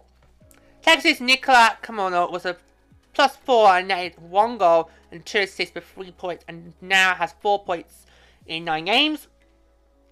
Stars Frederick Karlstrom also tied a goal, which was the game winner, and chipped in with 2 assists. He has 5 points in 9 games played. Despite being outshot 30-19, the Barracuda played Stars goalie Jake Gnita. Sorry, I'm not good with pronouncing names. With 3 goals, 1 coming off the power play. Forgot to start the post summary. Zachary Amon made his actual debut in relief in the 3rd period. Trey Orlo was called up from Orlando on Tuesday, while Jaden has scored on the power play and now co-leads the team with 3 goals. Mark Out scored the first goal in the Barracuda uniform, snapping a 15-game goalless drought. Which goes to the post-game summary. Right, oh, here we go, the goal scorers. Right, here we go. For your Barracuda, Gregor, 3rd of the year. House Knotch, 3rd of the year. Out, 1st of the year. And then the Stars, let's just go through them. Morgan, 3rd of the year. Cameron, 2nd of the year. Melik, 2nd of the year. Karlstrom, 2nd of the year. Trufte, 4th of the year. Petrovic, 1st of the year, and Mackenzie, 2nd of the year. Shots on goal, Barracuda 19, Stars 30. Again, penalty minutes exactly the same. Both teams had 2 power opportunities, and both teams got 1 power play goal in those 2 opportunities, which meant both teams had 4 penalty minutes each. Now, as mentioned, this was a back-to-back, so I'm now remember the 7 we've seen again, and oh my, what a heart attacker. The Barracuda wrapped up its 4-game homes now with a season high. So after a 7 high... I'm getting tongue tied there. After a season high goals conceded, they ball it up the next day. Literally 12 hours later, with a season high scoring 7 goals and a 7-5 win over the Texas Stars. Oh my! So, here we go. You ready? Barracuda and Stars combined for a season high 6 total opening period goals, finishing just 1 goal shy of the most ever combined in a game in Barracuda franchise history. Barracuda's 7 goals and 3 power play goals marked season highs. Jake McGrew tied twice for the first multi-goal of the game of his AHL career. Barracuda led 4 different times in that game, which featured 6 lead changes. That's right, you heard me. 6. Rookie goaltender Zachary Edmond made his first career AHL start and got his first career win. Tigers had 28 of 33 shots he faced. Joachim Blinchfield matching his career high in points. And now has 5 points in 6 games played so far this season. Noah Gregor has an assist, extending his point streak to 5 and continues to lead the team in scoring. And Dean Howlock lit the lamp in the first for his first AHL goal of his career. Okay, post-game summary. And finally, we've got a split of the 30 minutes. But let's get to the goal scorers first. Here we go. Barracuda goal scorers. McGrew, first of the year. Hammerluck, first of the year. Sharsky, first of the year. Blickfield, first of the year. McGrew, second of the year. Keltman, first of the year. And Wingnut, first of the year. So everyone except for McGrew got their first goal of the season. But it's good for them. We need to have more cooler players to get their first goal of the season. Just get them on the board. Right. Stars goal scorers back for his third of the year. Lesperon. I pronounced that wrong, surely. For his fourth of the year. Mackenzie for his third of the year. Tuff David his fifth of the year. And back for his third of the year. Shots on goal. Barracuda 31. Stars 33. The Barracuda, wait for it, had 8 power play opportunities. That's why you heard it right. 8 power play opportunities in this game. And they capitalised on 3. The Stars had only 3 power play opportunities. But they capitalised on 1 of those. So that was the penalty minutes were... Barracuda had 6 penalty minutes. Texas Stars 16 penalty minutes. Oh, what a highlight reel that's got to be. If I was doing high and low points for the Barracuda, I'd pick that as the high point. Right, okay. So now it's time for some history to be made. Because on November the 12th, it was time for the first ever visit to the Abbotsford Canucks. Have I pronounced that right? Oh my god, ever since I did a Tilport vid on my thoughts of the whole obeying of the brand a little bit, I've been struggling to say Abbotsford. I really have been struggling. So you hear me pronounce it wrongly, Abbey Canucks fans, I do apologise, but it's been proved to be quite a mouthful. It's more mouthful than Coachella Baddy Firebirds. You know? It's been a mouthful, but anyway. Coachella's next year! Let's focus right now on this month, okay? Right, November the 12th, 2021. History in the making. First visit to Abbotsford. Not one for the history books. Another 7-game scoring for one side. Not for Yakuda, as they were basically... They fell behind that first period at the Abbotsford Centre by 3 goals and just could never dig themselves out of that hole, falling 7-1 to the Abbotsford Canucks. I'm trying to make it very hard to make sure I'm saying because otherwise it's going to go over the place. Okay. How am I doing? We're doing well? It's got another one in a minute. Zachary Edmond took the loss, allowing 3 goals on 5 shots in 6 minutes and 2 seconds of action. And Alexei Merlenchuk worked the rest of the game, allowing 4 goals and 21 shots. Michael DiPietro earned the win by stopping 28 of the 29 shots he faced. Scott Reedy nailed his team leading 4th goal and the team leading 2nd power play goal at 18:30 the first, and that would be all she wrote for the Barracuda. Canucks forward Sheldon Ore finished with 4 points and a +5 rating. And Canucks forward, I'm not going to try and say Abbotsford, I'm just going to go Canucks forward. Canucks forward Phil Di Giuseppe collected 4 assists and a +4 rating. Canucks defenseman Jet Woof collected 3 points and a +3 rating. Thank God he's not a Bakers player, otherwise he'd be wooing him left, right and centre.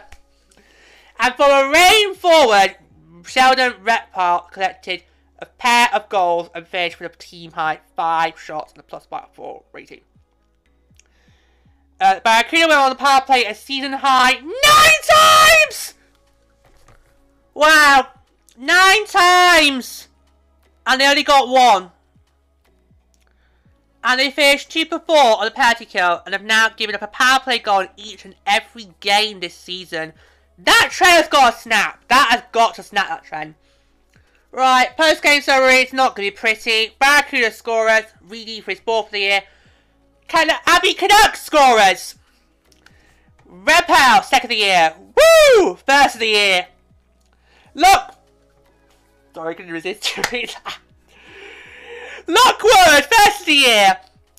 Arsenal! Oh, that's not a pretty name. 1st of the year.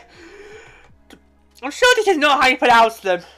Drea, 6th of the year. Rempel, 3rd of the year. And Rubbershot, 1st of the year. Shots on goal, 20 for the Barracuda, 28 for the Canucks. Pile of opportunities. 1 for 9 with the Barracuda, while the Canucks were 2 for 4. That meant the Barracuda had 8 penalty minutes. The Canucks had 18 penalty minutes. Oh my word, what a high. That was some penalty opportunities. For Barracuda. Canucks had some ones. Right. 14 with November, and the Barracuda would get their first ever win over the Abbotsford Canucks! But they did face for a pair of 1-goal deficits though, but they did manage to come back twice before winning in the shootout over the Abbey Canucks. I'm just going to keep saying Abbey Canucks, I can pronounce that. Give me 5 years time and I'll be able to say it. I will be able to say it, alright? Alright, after the win, the Barracuda are now 3 for 4 when training after 40 minutes of play in this season.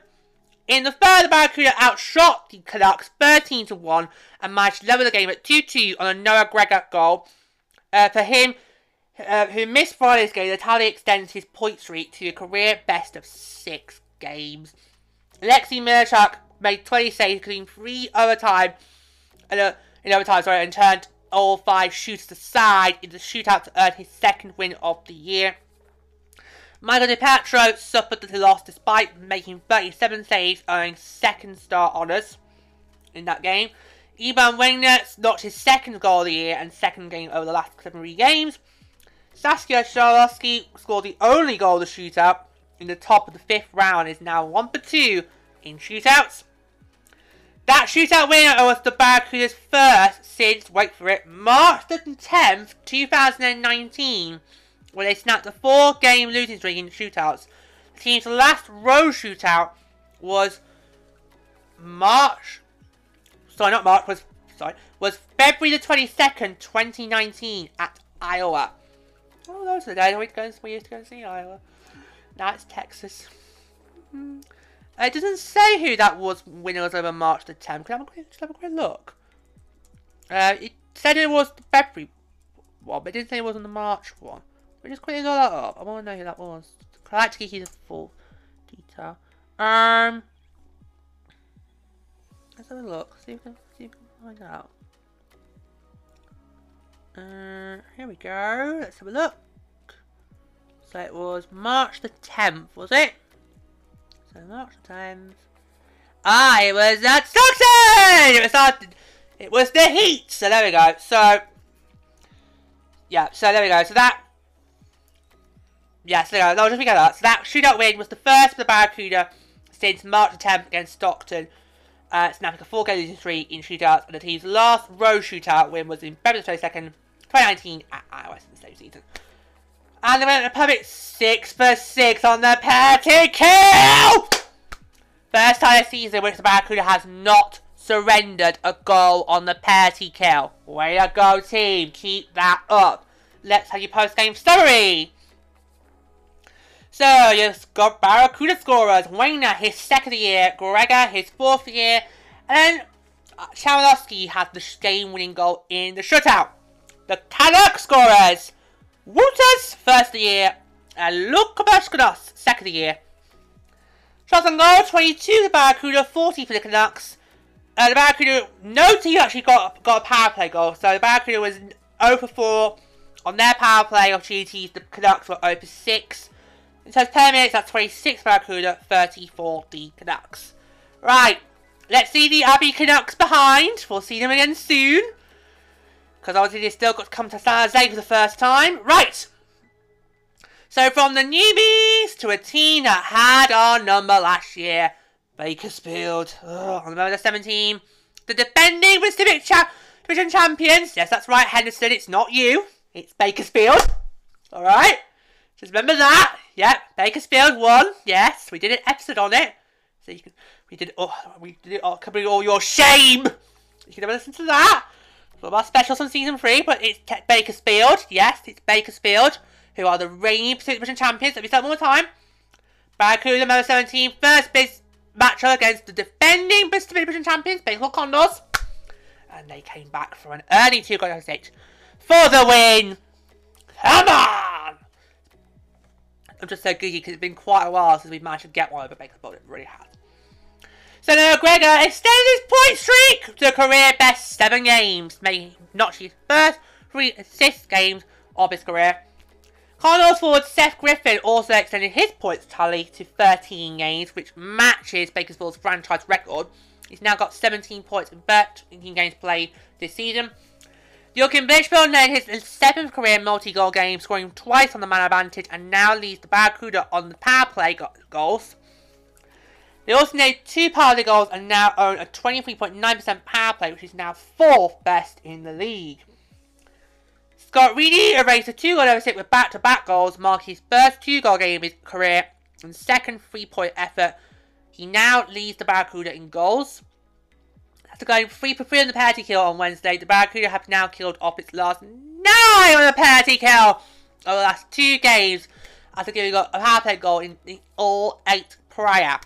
Zachary Zarashko returned to the crease after missing time due to COVID-19 protocols and got his second win of the season. He made 28 saves on 31 shots. Your post-game thoughts, and unfortunately we don't have the post-game summary for you for this one, so that's all she wrote there. Yes, so unfortunately no game summary there, but we've come much of it there. Right. And after that, it would be 4 in a row against the girls. I'm hoping we're going to have some more games against San Diego this year, because I would say that would be it. Right, remember the 20th? First one against the girls in this 4-game stand. The first 2 in Saturday, the second 2 are going to be in San Diego. So here we go, November the 19th. First, the Barracuda decided to 3-0 home on that game against the girls, and despite scoring 3 times, the second just could not manage to complete the comeback, falling 4-3. Goals forward Jacob Perello extended his point streak to 8 games after a 2-point night. The 19-year-old now has got 15 points in 11 games played this season. Nick Merkley scoring this return to the lineup with his 3rd goal of the season as well as an assist. He now has 7 points in 5 games played. After a 3-point night on Wednesday, Scott Reedy stayed hot with a power play goal and now leads the team in goals and co-leads the club in the power play goals. Jaden Halbnach collected his 2nd 3-point night of his career with a goal and 2 assists, and now averaging a point per game through 11 contests. The Barracuda have now, wait for it, killed 12 straight penalties since November 12th, including going 3 for 3 on Friday. The team also netted another power play goal, which ranks the Barracuda at 24.5%. That's 2nd best in the AHL. And we've got the post-game summary back for you guys. Barracuda goal scorers: Merkley 3rd of the year, Reedy 7th of the year, Mark Nutchcut 4th of the year. Goal scorers: Rafferty 2nd of the year, Lettery 5th of the year, Perello 7th of the year, and Kingdop 7th of the year. Shots on goal: Barracuda 32, goals 30. The Barracuda scored 1 for 3 on their opportunities. The goals were 0 for 3 on theirs. That meant both teams had 6 penalty minutes each. 6 for Barracuda, 6 for the goals. So, round 1, goals. Round 2 was the next day. I feel like I should have that bell that you have for the boxing ring. You know, like, ding ding. Should we do it? Ding ding! Round 2! November the 20th. Oh, no win for the goals. Barracuda defended to a 2-0 hole against the goals, and despite scoring on the power play again in the second, just couldn't manage to come back again. Scott Reedy has goals in his last 3 games after notching a power play tally on Saturday, and now leads the team in goals, power play goals, and co-leads the club in points. Jaden Haslutch had a power play assist and now paces the team in that department. He's also running a 3-game point streak with 5 points in his last 3 outings. Havlach has already surpassed his point and assist totals from last year in 13 fewer games. Nicolas Brouillard netted a goal and an assist in the first period and now has 9 points in 10 games played this season for the Girls. Ole Eriksen Ek. What a name that is. For his second win of the season, stopping 32 and 23 shots, is now 4-0 against the Barracuda in his career. Alexi Marchak to the loss, allowing 2 goals on 24 shots. Oh, the special teams of the Barracuda, they've still been on point. A 13 straight penalty kill and no power play goal. Seattle Barracuda sit at second in the league on power play percentage at 25%. Here's the post-game summary. Goal scorers: Barracuda, Ricky for his 8th for the year. The goals: Brouillard for his 2nd of the year and Prince for his 1st of the year. Shots on goal: 23 for the Barracuda, 24 for the goals. The Barracuda converted 1 for 3 in the man advantage, while the goals were 0 for 1. That meant in 10 minutes, Barracuda had 4, the goals had 8. So, round 2 goes to the goals. Right. Ding ding! Round 3! Remember the 24th? Another win for the goals. Now, Barracuda stayed out to a 1-1 opening period tie on Friday, but would give up the next 4 in the Power 40, dropping their third contested game to San Diego. Nathan Havlach extended his power point streak to 4 games with Sarze's lone goal, and now leads the team with 13 points. Nicolas Brouillard now has got points in 4 straight as he netted his 2nd goal in as many nights, and now has 6 points in 3 games this season against the Barracuda. For Barracuda man Greg Patchland buried his 1st of the year, which returned out to be the game-winning goal. Braden Tracy recorded the first 3-point game and first star out honours. Lucas Dostal made 23 saves on 24 shots en route to win. And unfortunately, there's no game summary for you there. So round 3 goes to the goals. Now, with round 4, I've had a look online, and we don't have a match report. The Barracuda did not do a match report on this last game. I just looked on San Diego's to see if they did one. They didn't do one either. So, for our final War of the Month, because I'll get into that in a moment, I can only give you goals, the final score, the goal scorers. That's all I can really do. Which is probably better. This is probably better than nothing. Yeah, so we'll just go for it, okay? So, let me find it. Because I've got to go on the AHL. So, bear with me 1 second.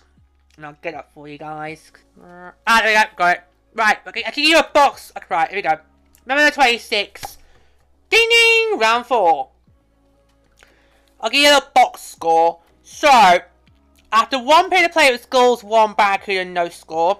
After 2 periods of play, it was Barracuda 1, goals 2. And then the Barracuda got 2 goals in the 3rd. Sorry, Barracuda got 1 goal in the 3rd. It's all going to pieces now. Barracuda got 1 goal in the 3rd. Goals got 2 goals in the 3rd. So that means the 3rd time is 4 goals, Barracuda 2. The Barracuda were 1 for 5 on the man advantage, while the goals were 2 for 4 on the man advantage. Shots on goal, 28 for Barracuda, 26 for the goals. So so we were then supposed to play in Ontario on November the 27th. However, sadly, ice issues in Ontario meant that that game has had to be postponed. Their game against Bakersfield the previous night also had to be postponed as well, so that'll be a make-up at some point. But yeah, not a really great month for the Barracuda there. I mean, some very high-scoring games. It's just hard. It really is hard. Oh my god. So I'm just trying to work out the record for the Barracuda this month. So they had one, 2, 3. Oh my god, three wins. That can't be right. 3 wins. 1 over Texas, one over Barracuda, one over the Canucks, and 1 over the the Condors. Wow. 3 wins. 1, 2, 2, 3. Oh my god. 7 losses. 3-7-0. 3-7-0-0. Yeah. You got those 4 against the goals, and then you add on obviously a loss to Texas and a loss to Abbotsford and a loss to the Heat. So that's 7 losses. So 3-7-1. So 3-7-0. That's Barracuda record for November. Wow, that is a tough stretch. That's a tough stretch. Like I say, it's been a horror for the Barracuda. It really has. That last game in Ontario being postponed doesn't help much either. But yeah, so 3-7-0-0. That's Barracuda record for the month. A dismal way to end Cuda Corner for this month. It really was.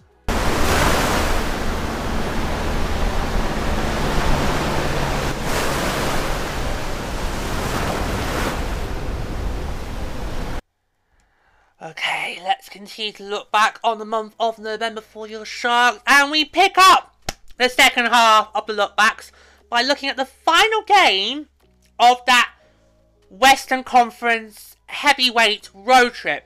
You know, where we went up against 5 strong playoff contenders in the form of obviously the Flames, Jets, Wild, Avalanche and Blues. As I said earlier in the show, I think only 4 of them are potential cup contenders. I don't think Minnesota can go all the way. So it's been quite shaky. We finish it off in St. Louis. Yeah, once again, we've not seen Jordan Binnington. We've seen the Blues twice now in the month of November, and both times they've not put their so-called star netminder, you know, the man that helped them get to the Stanley Cup a few years ago. We've not seen him in net yet. You know, and we only got 1 more match against the Blues. It will be an SAP Centre, but it's not till towards the end of the season. So it'll be interesting to see if that far match, if we do get to see Jordan Binnington against the Sharks this season. It'll be very interesting. Alright, but yeah, so November 18th in St. Louis for our one only bit trip to the Enterprise Centre this year. Now, if only that goal for Logan Couture had counted, then I feel this would have been an entirely different game here. The Sharks, they took a big step back. They just made too many turnovers in the defensive zone that could have cost them dearly. This score could have been a lot more bigger than it was for the Blues. And they just spend far too much time in their zone. And not enough time pressing the St. Louis net. This is something I felt a lot last year. Because we had to go to St. Louis 4 times. And if you listen back to our CTV episodes last year, you'd have heard me talk a lot. Whenever we talked about the St. Louis game in St. Louis, you heard me bang about how, for most of those games in St. Louis, last year, the Sharks spent far too much time in their zone. They were being kept in their zone and not be able to make a break for it. And that really, you know, gave the Blues far too many chances. That's exactly what we saw this game, as they were scoring quick with all their goals. They were quick off the bounce. It was something we saw during their playoff run. You know, the Blues were able to score quick, and that just take this thing right out. So the final score in that was 4-1 to the Blues. So finally it was time to come home. Well, normally you would say that with some glee. But I don't know if you can tell by the tone of my voice a bit, because when the schedule came out and I saw this this homestand, sorry. When I saw this homestand, I thought, oh my god. You could not have made a more nastier homestand if you tried. Because you kick it off with the Capitals, who are no doubt going to be a favourite to win the Metro Division. They always do. And potentially come a deep run in the postseason. You've got Carolina, who out of nowhere have basically picked up where they left off from last season. They've got this massive hot streak. I mean, they went, what was it, 9-10 games in a row without being defeated? So, that is the biggest shock of the league right now. And then you've got Ottawa and Toronto. Now, also, you might look like think, yeah, we can maybe get that one. Toronto's a bit, But let's see how it went. So we start the home standoff with the Capitals visiting on November the 20th. Oh my. Now, I knew this home standoff I just mentioned it was going to be ugly, but I didn't think it would be that ugly. What with John Bedard getting himself injured as the Capitals, it was just too quick for the Sharks. And interesting here, the Caps made most of every score opportunity they got, whilst the Sharks, they just lacked offense and that, you know, for me, they were just starting to slip back into old habits that put them where they were in the first place, and that's what we do not see. So far, it's been great. We've been turning a corner. We don't need to go back to what we were before, because that was not working. It was a disastrous night. 4-0 loss in the hands of the Capitals. There. Right. November the 22nd. Carolina in town. Oh my word. Literally. If we go back to the last time the Sharks would have played Carolina, so that would be the 1920 season. You would look at this thing, yeah, it's alright, I might get something out of that. Fast forward now, 2022, you're thinking, oh my god, who are you? And what have you done with the Carolina Hurricanes? Generally, I did not predict this coming from Carolina to be where they are now. Well, I didn't really put much money on them last year, winning the Central Division last year. I mean, it was last year, you know, because obviously in the temporary alignment last year, or the bubble divisions, Carolina were in the Central. They didn't win the Central and could have maybe gone a lot further if they hadn't come against Tampa Bay in the Central Division final. And it just kind of feels like Carolina picked up where they left off, because they technically are the only division champion from last year that's defending a division title. Because last year the Central was the only division still in play. It just had a bit of a mixed match with terms of teams. So technically Carolina are the defending Central Division champions, but they will relinquish that at the end of the season towards the Central Division teams. The chances are, well, they still have a division title before the Metro. Yeah. So it's weird, but right. So how is this game fair? Now remember, James Robert did used to play for Carolina. He spent the last 2 seasons with Hurricanes, and no surprise he got the start. So how many fair? Well, he was impressive here, stopping all but just one of the shots that he had to face from his former team, who are the most hottest team in the league right now. I know, it's crazy. It's so crazy. Now, after the Hurricanes got their early marker in the second, you know, you think, the Sharks really had to rally here with that goal by Kevin Labanc, which obviously forced the overtime. So you think, okay, great, we've managed to get at least a point from Carolina. Not many teams can say they've done that this year. Okay. Now, I think this was Carolina's first loss in overtime. So, yeah, that tells you something. So you think, okay, great, okay. But to then get the winning goal, it's just amazing. And that came from Alexander Barabanov to net the winner and basically end the Hurricanes' win streak at 4. They were coming on quite a good happy win streak going into this one. So it's kind of great to get that in the bag. So 2-1 win on November the 22nd. You know, it's tie against the Hurricanes, well, the highest team, so I don't think we will have heard the last of this year. I do not think we'll have heard the last of Carolina. Right, November 24th, Ottawa's back in town. Now, the last matchup, which I mentioned in the last episode, I kind of felt had some Stanley Cup final vibes. Both teams are really giving it all. This one was back to plain old sense, because the Texans have now sort of gone back to their old way since that matchup.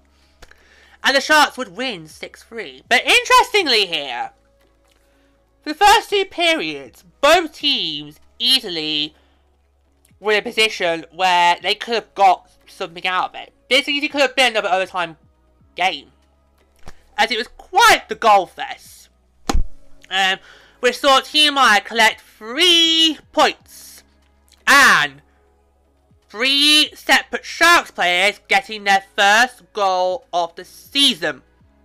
But only one of them is the first AHL goal, so we have to do the woo-woo once, alright? Let's do the first goal of the seasons first, then we'll do the woo. Right, so the first goal for the seasons were from Matt Niano and Nick Bonino, who he must be relieved to finally get a monkey to the back. You know, we acquired him during the off-season, you know, hoping for him to make a big splash. He's been kept off the board for so long. He's not been able to get a point until that game, and finally gets his first goal of the season. All done to him.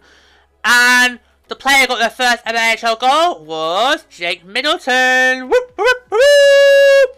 Despite the fact he's been a part of the organisation since this podcast began in the 18-19 season. So, well done for him. Yeah. So, it wasn't really until the third period where the Sharks basically just roared to life. It was a very, very evenly tight game.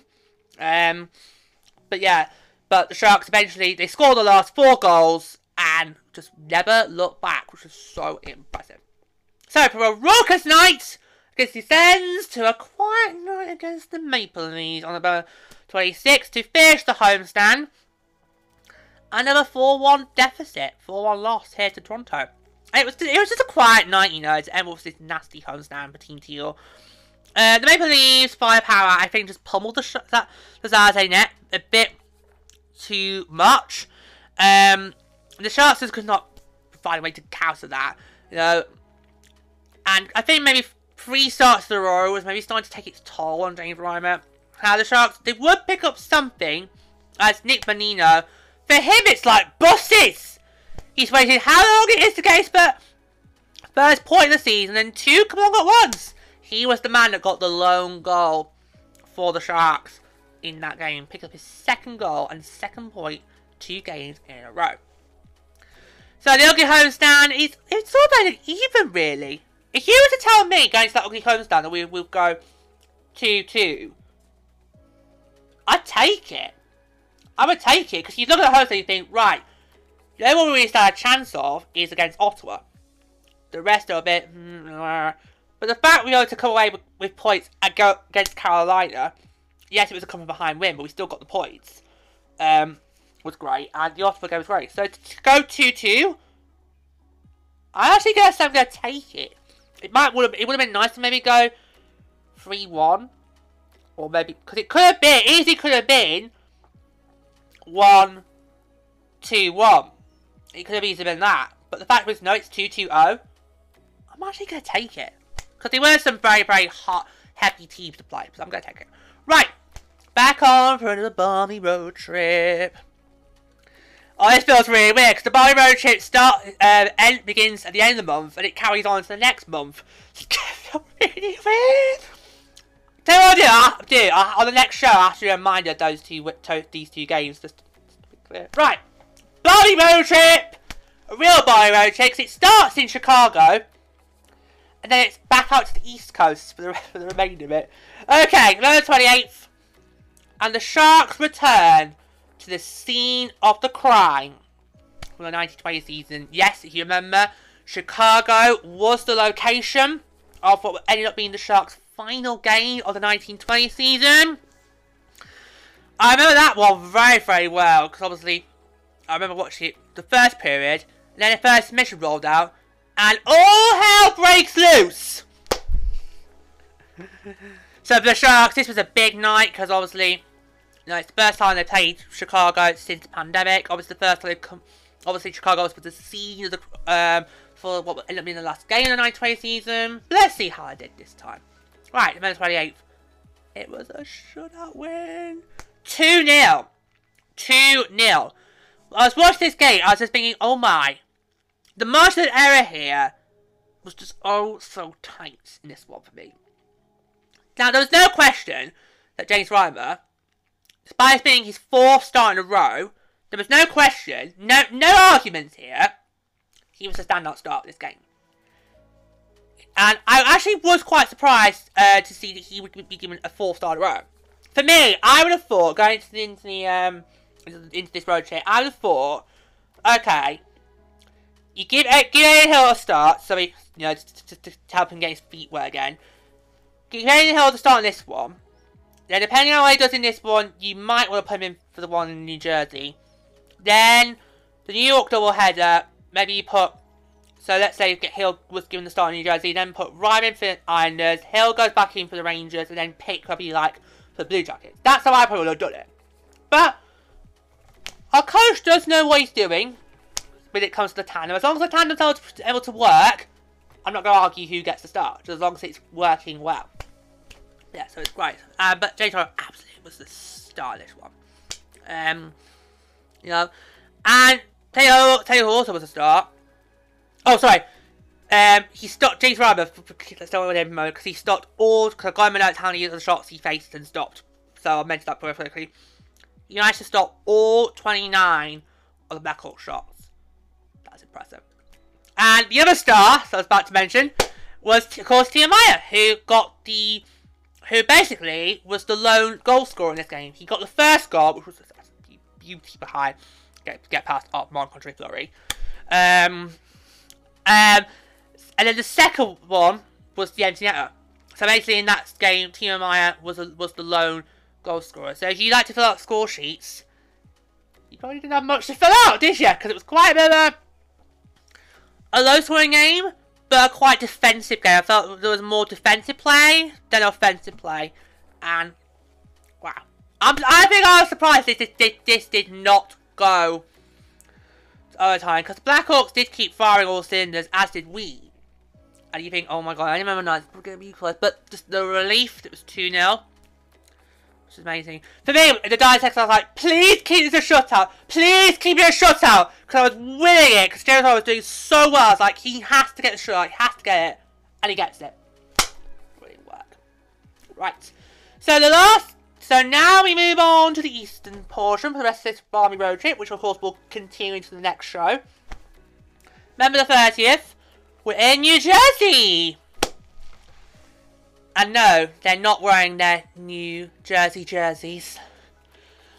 Less said about them, the better. Less said about them, the better. Alright? I'm not going to go there. Oh, right. Oh, my word. On the 30th.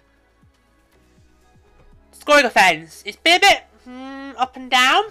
But oh my god, in this game, it roared to life.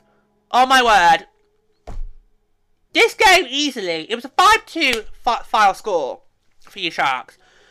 But I thought this game easily could have gone into double figures. Easily could have been like 10 or 11-0, or it could have easily been 8-2, 10-2. This could have gone into double figures if the Sharks wanted to. But they didn't. Because they let it, because in the third, they didn't take their foot off the gas, as ESPN's commentators put it. Yes, it was ESPN again. But 2 ESPN games in this month. Oh! Man, I forgot to mention the start of the first ESPN game of the month.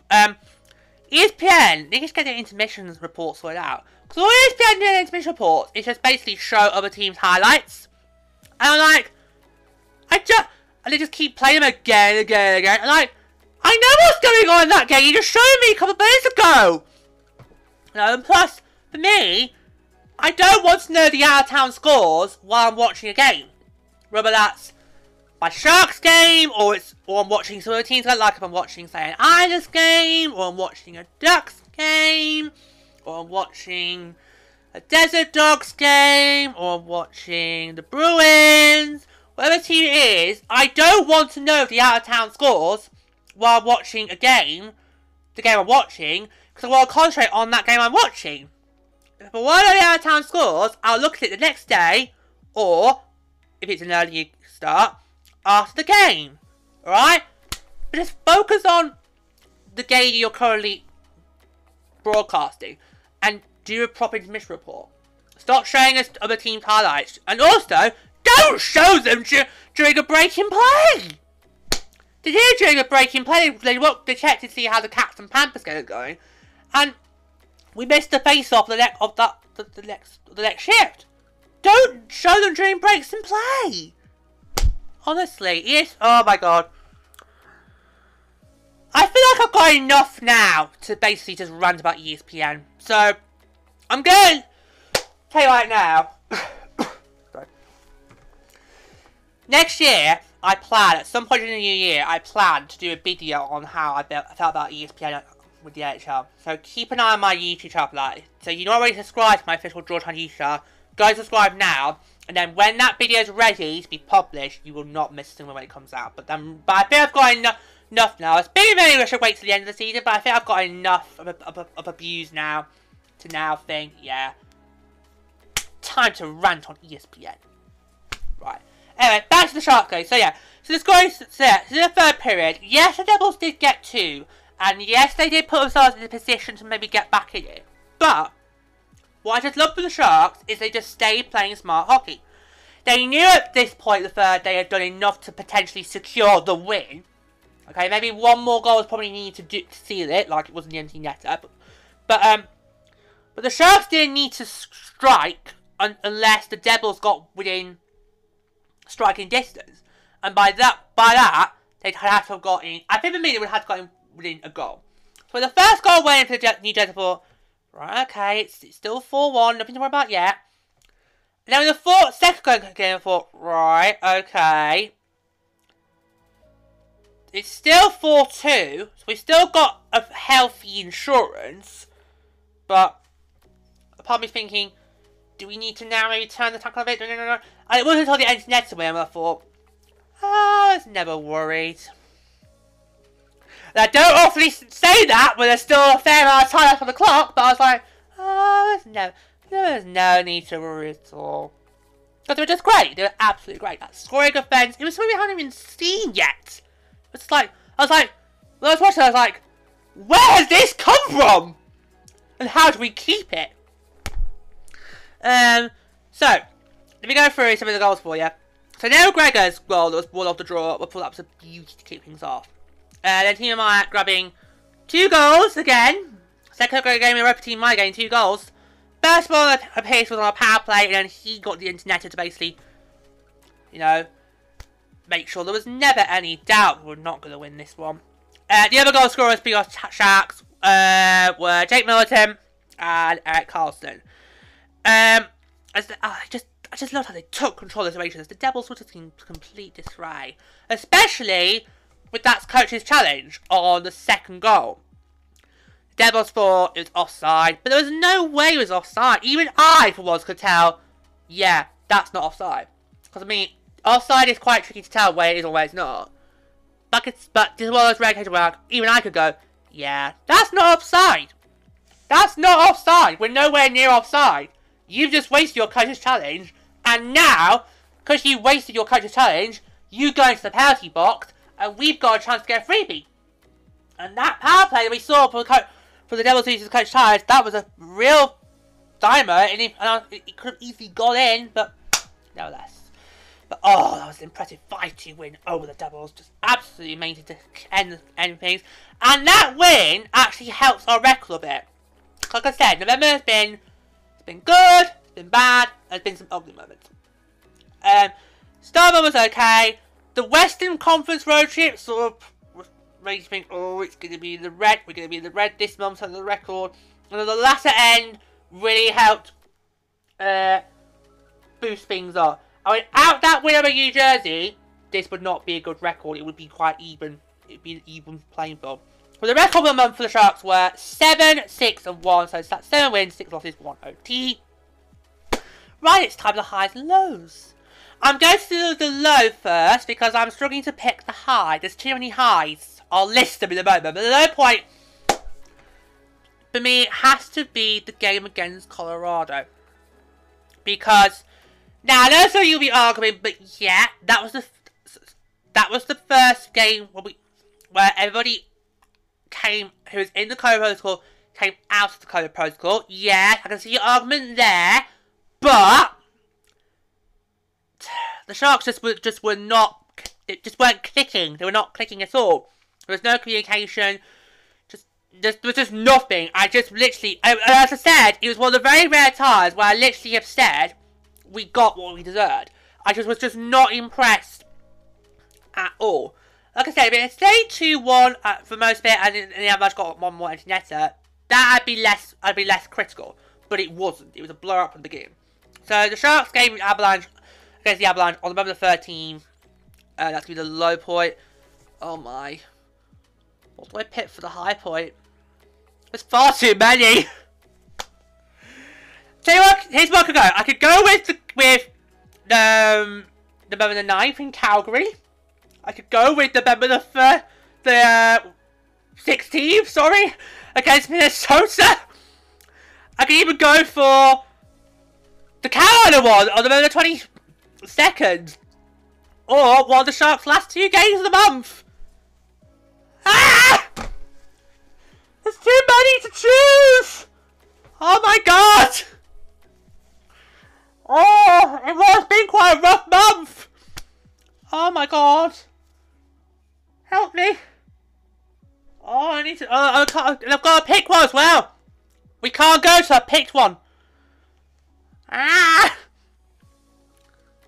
Okay, right. I'm gonna go with the game on the... Oh, no, not. Ah! Come on, George, just do it! Come on! Oh! You can tell there are good things coming from your team when you're struggling to try and pick a high point of the month.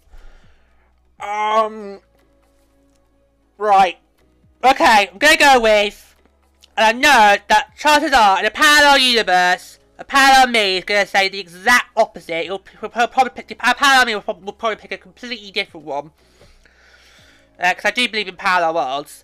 So there's a parallel me who's going to probably pick a completely different one. But I'm gonna go. Oh god. Right, I'm gonna go with. It's a good job we've got the background music now. Otherwise, this would be dead air. Right, oh god, I'm gonna go with...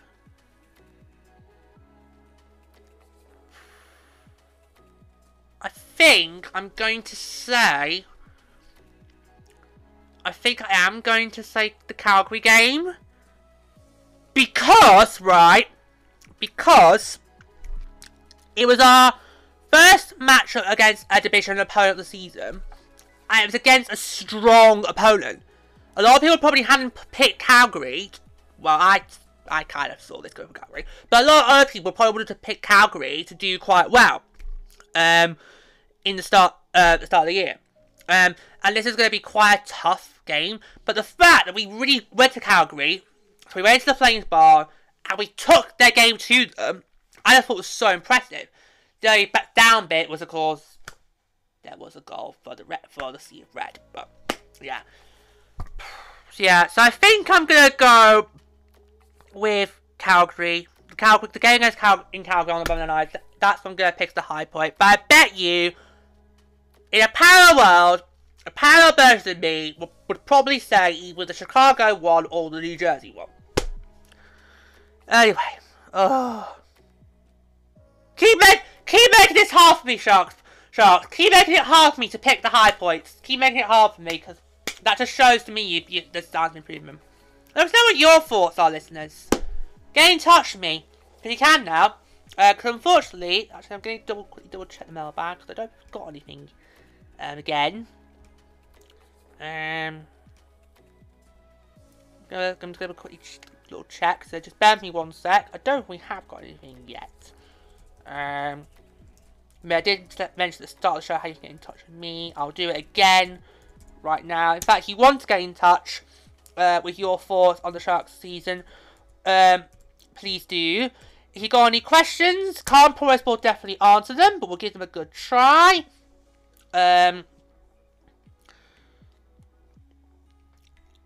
And also, if you got any suggestions for future episodes of Two Report Biz that we could do, please do send them over, because I'd love to see what you guys make of them. No, nothing in the mailbag this month. Let me just check all my inbox, because you never know. You could end up being in the wrong inbox without you knowing. Just a little quick look. Anything? No, not this month. Please do get in touch. It's tworeportpodcast@gmail.com. I'd love to hear your thoughts on the Shark season. Also, as I mentioned, if you got any questions for me, can't promise we'll answer, we'll give them a good go. And also, if you got any suggestions for future editions of the Chill Report vids on the YouTube channel, do let me know about them as well. We might. And who knows, if we get enough traction, so if we get enough traffic, we could read them out on the show. I'd love to do a mailbag section where we can just read out your views, thoughts, but do be send them in to me, otherwise I can't do it. So it's so I'll give you the email again. I mentioned it at the top of the show. I'll mention it again now. It's chillreportpodcast@gmail.com. Get in touch. I would just love to hear from you, my dear listeners. Okay, that's gonna do it for today's show. Next time, oh my, you're gonna want to tune in for the next show because, alright, ready? It's a live show! Yes! It's a live show! If you listened to season 3 last year, we started doing some live shows where I basically go on my YouTube channel and do a whole live stream of the show. And also we also did provide a podcast version of it a couple of days after that. You can go and check out those 2 shows from last year. It's on my YouTube channel, my first Jordan YouTube channel. And they've got the same episode titles as the episode of the podcast. So it's it was episode 1 of season 3, so that was live on YouTube, and episode 7 of season 3, which I believe was hold on, I think it was Eric Curtis Fights Eric Bites. I believe that's what it was called. Just double checking. Oh, I got the wrong way around. Sorry. So it was episode. So we did episode 1 of season 3, which was called Live on YouTube, and we did one for episode 7 of season 3, which was called Curtis Bites, Eric Bites. That's what it's called. So they got the exact same name. So the stream's got the exact same name as the podcast version did. So that's it. So obviously we'll do the same for this one. And I kind of wanted to try and make this an annual thing, but do it at different types of the year. So like one year we're going to do it next month. Next season we might do it at the beginning of the month, or maybe beginning of the season, or late season. So it's going to change every now and then, so just keep guessing what it's going to be. But it's going to be amazing. So, get subscribing to my official George Hand YouTube channel right now, so you will not miss out when the live show is going to go. It's going to be absolutely amazing. And speaking of the mailbag, there'll be, because obviously we're going to be on YouTube, and we'll be on a live stream. That means there'll be a live chat available. So if you want to try and contact me that way, do. Because I will be checking throughout the show, doing our little breaks between segments. So yeah, so maybe that might be a good way to kickstart the mailbag. You know, start with a live chat on a YouTube live stream, and then that might give you guys some confidence to maybe email in. It's going to be amazing. So we'll be looking back on the month of December. Which is going to be a very home sweet home month, because we're going to be high on the road in December. Hopefully Kura Corner will see things turn around for Barracuda. We might mention a little elephant in the room, we might not. And we will see who's going to be joining Nashville on the West Watch. Oh yeah, because Nashville Stadium Series jerseys, they're now out, and they are hideous. So that's going to be one of the features on the West Watch, and we'll see who else is going to join them. But yeah, so, and of course, Meshach is going to be with me, so that's going to be great. It's absolutely exciting. It's just going to be amazing. But yeah, so I cannot wait to do that. So if you want to get involved, you can do that by the live chat, and that might be how we get our mailbag kicking off. Because once you do the live chat, you might feel a bit more confident to do it by an email. But I would love to one day be able to get a mailbag seminar where I just read your thoughts out. But you've got to contact me in order to do it. So I'll give you your address one more time. It's chillreportpodcast@gmail.com. But I'm just so excited for our next show, because obviously it's going to be the live show. And of course, as I mentioned, as always, we always like to do a couple of days after the show, we do the live show, the podcast version will be available. So there will also be a podcast available. So that'll cover a couple of days after. We'll let YouTube, do what YouTube needs to do, so you can have a so it can make a repo of it, and then we'll do a podcast of it. But it's going to be so exciting. Can't wait for that. Hopefully you will be joining me for that. But until then, all that's left for me to say is, and so I will leave you now.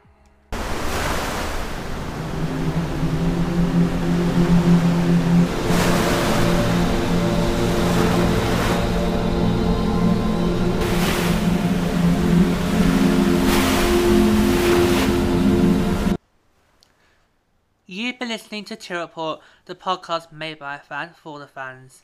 Don't forget, you can listen and subscribe to us wherever you get your podcasts. Just visit our public page at Anchor FM to find out where we're distributed.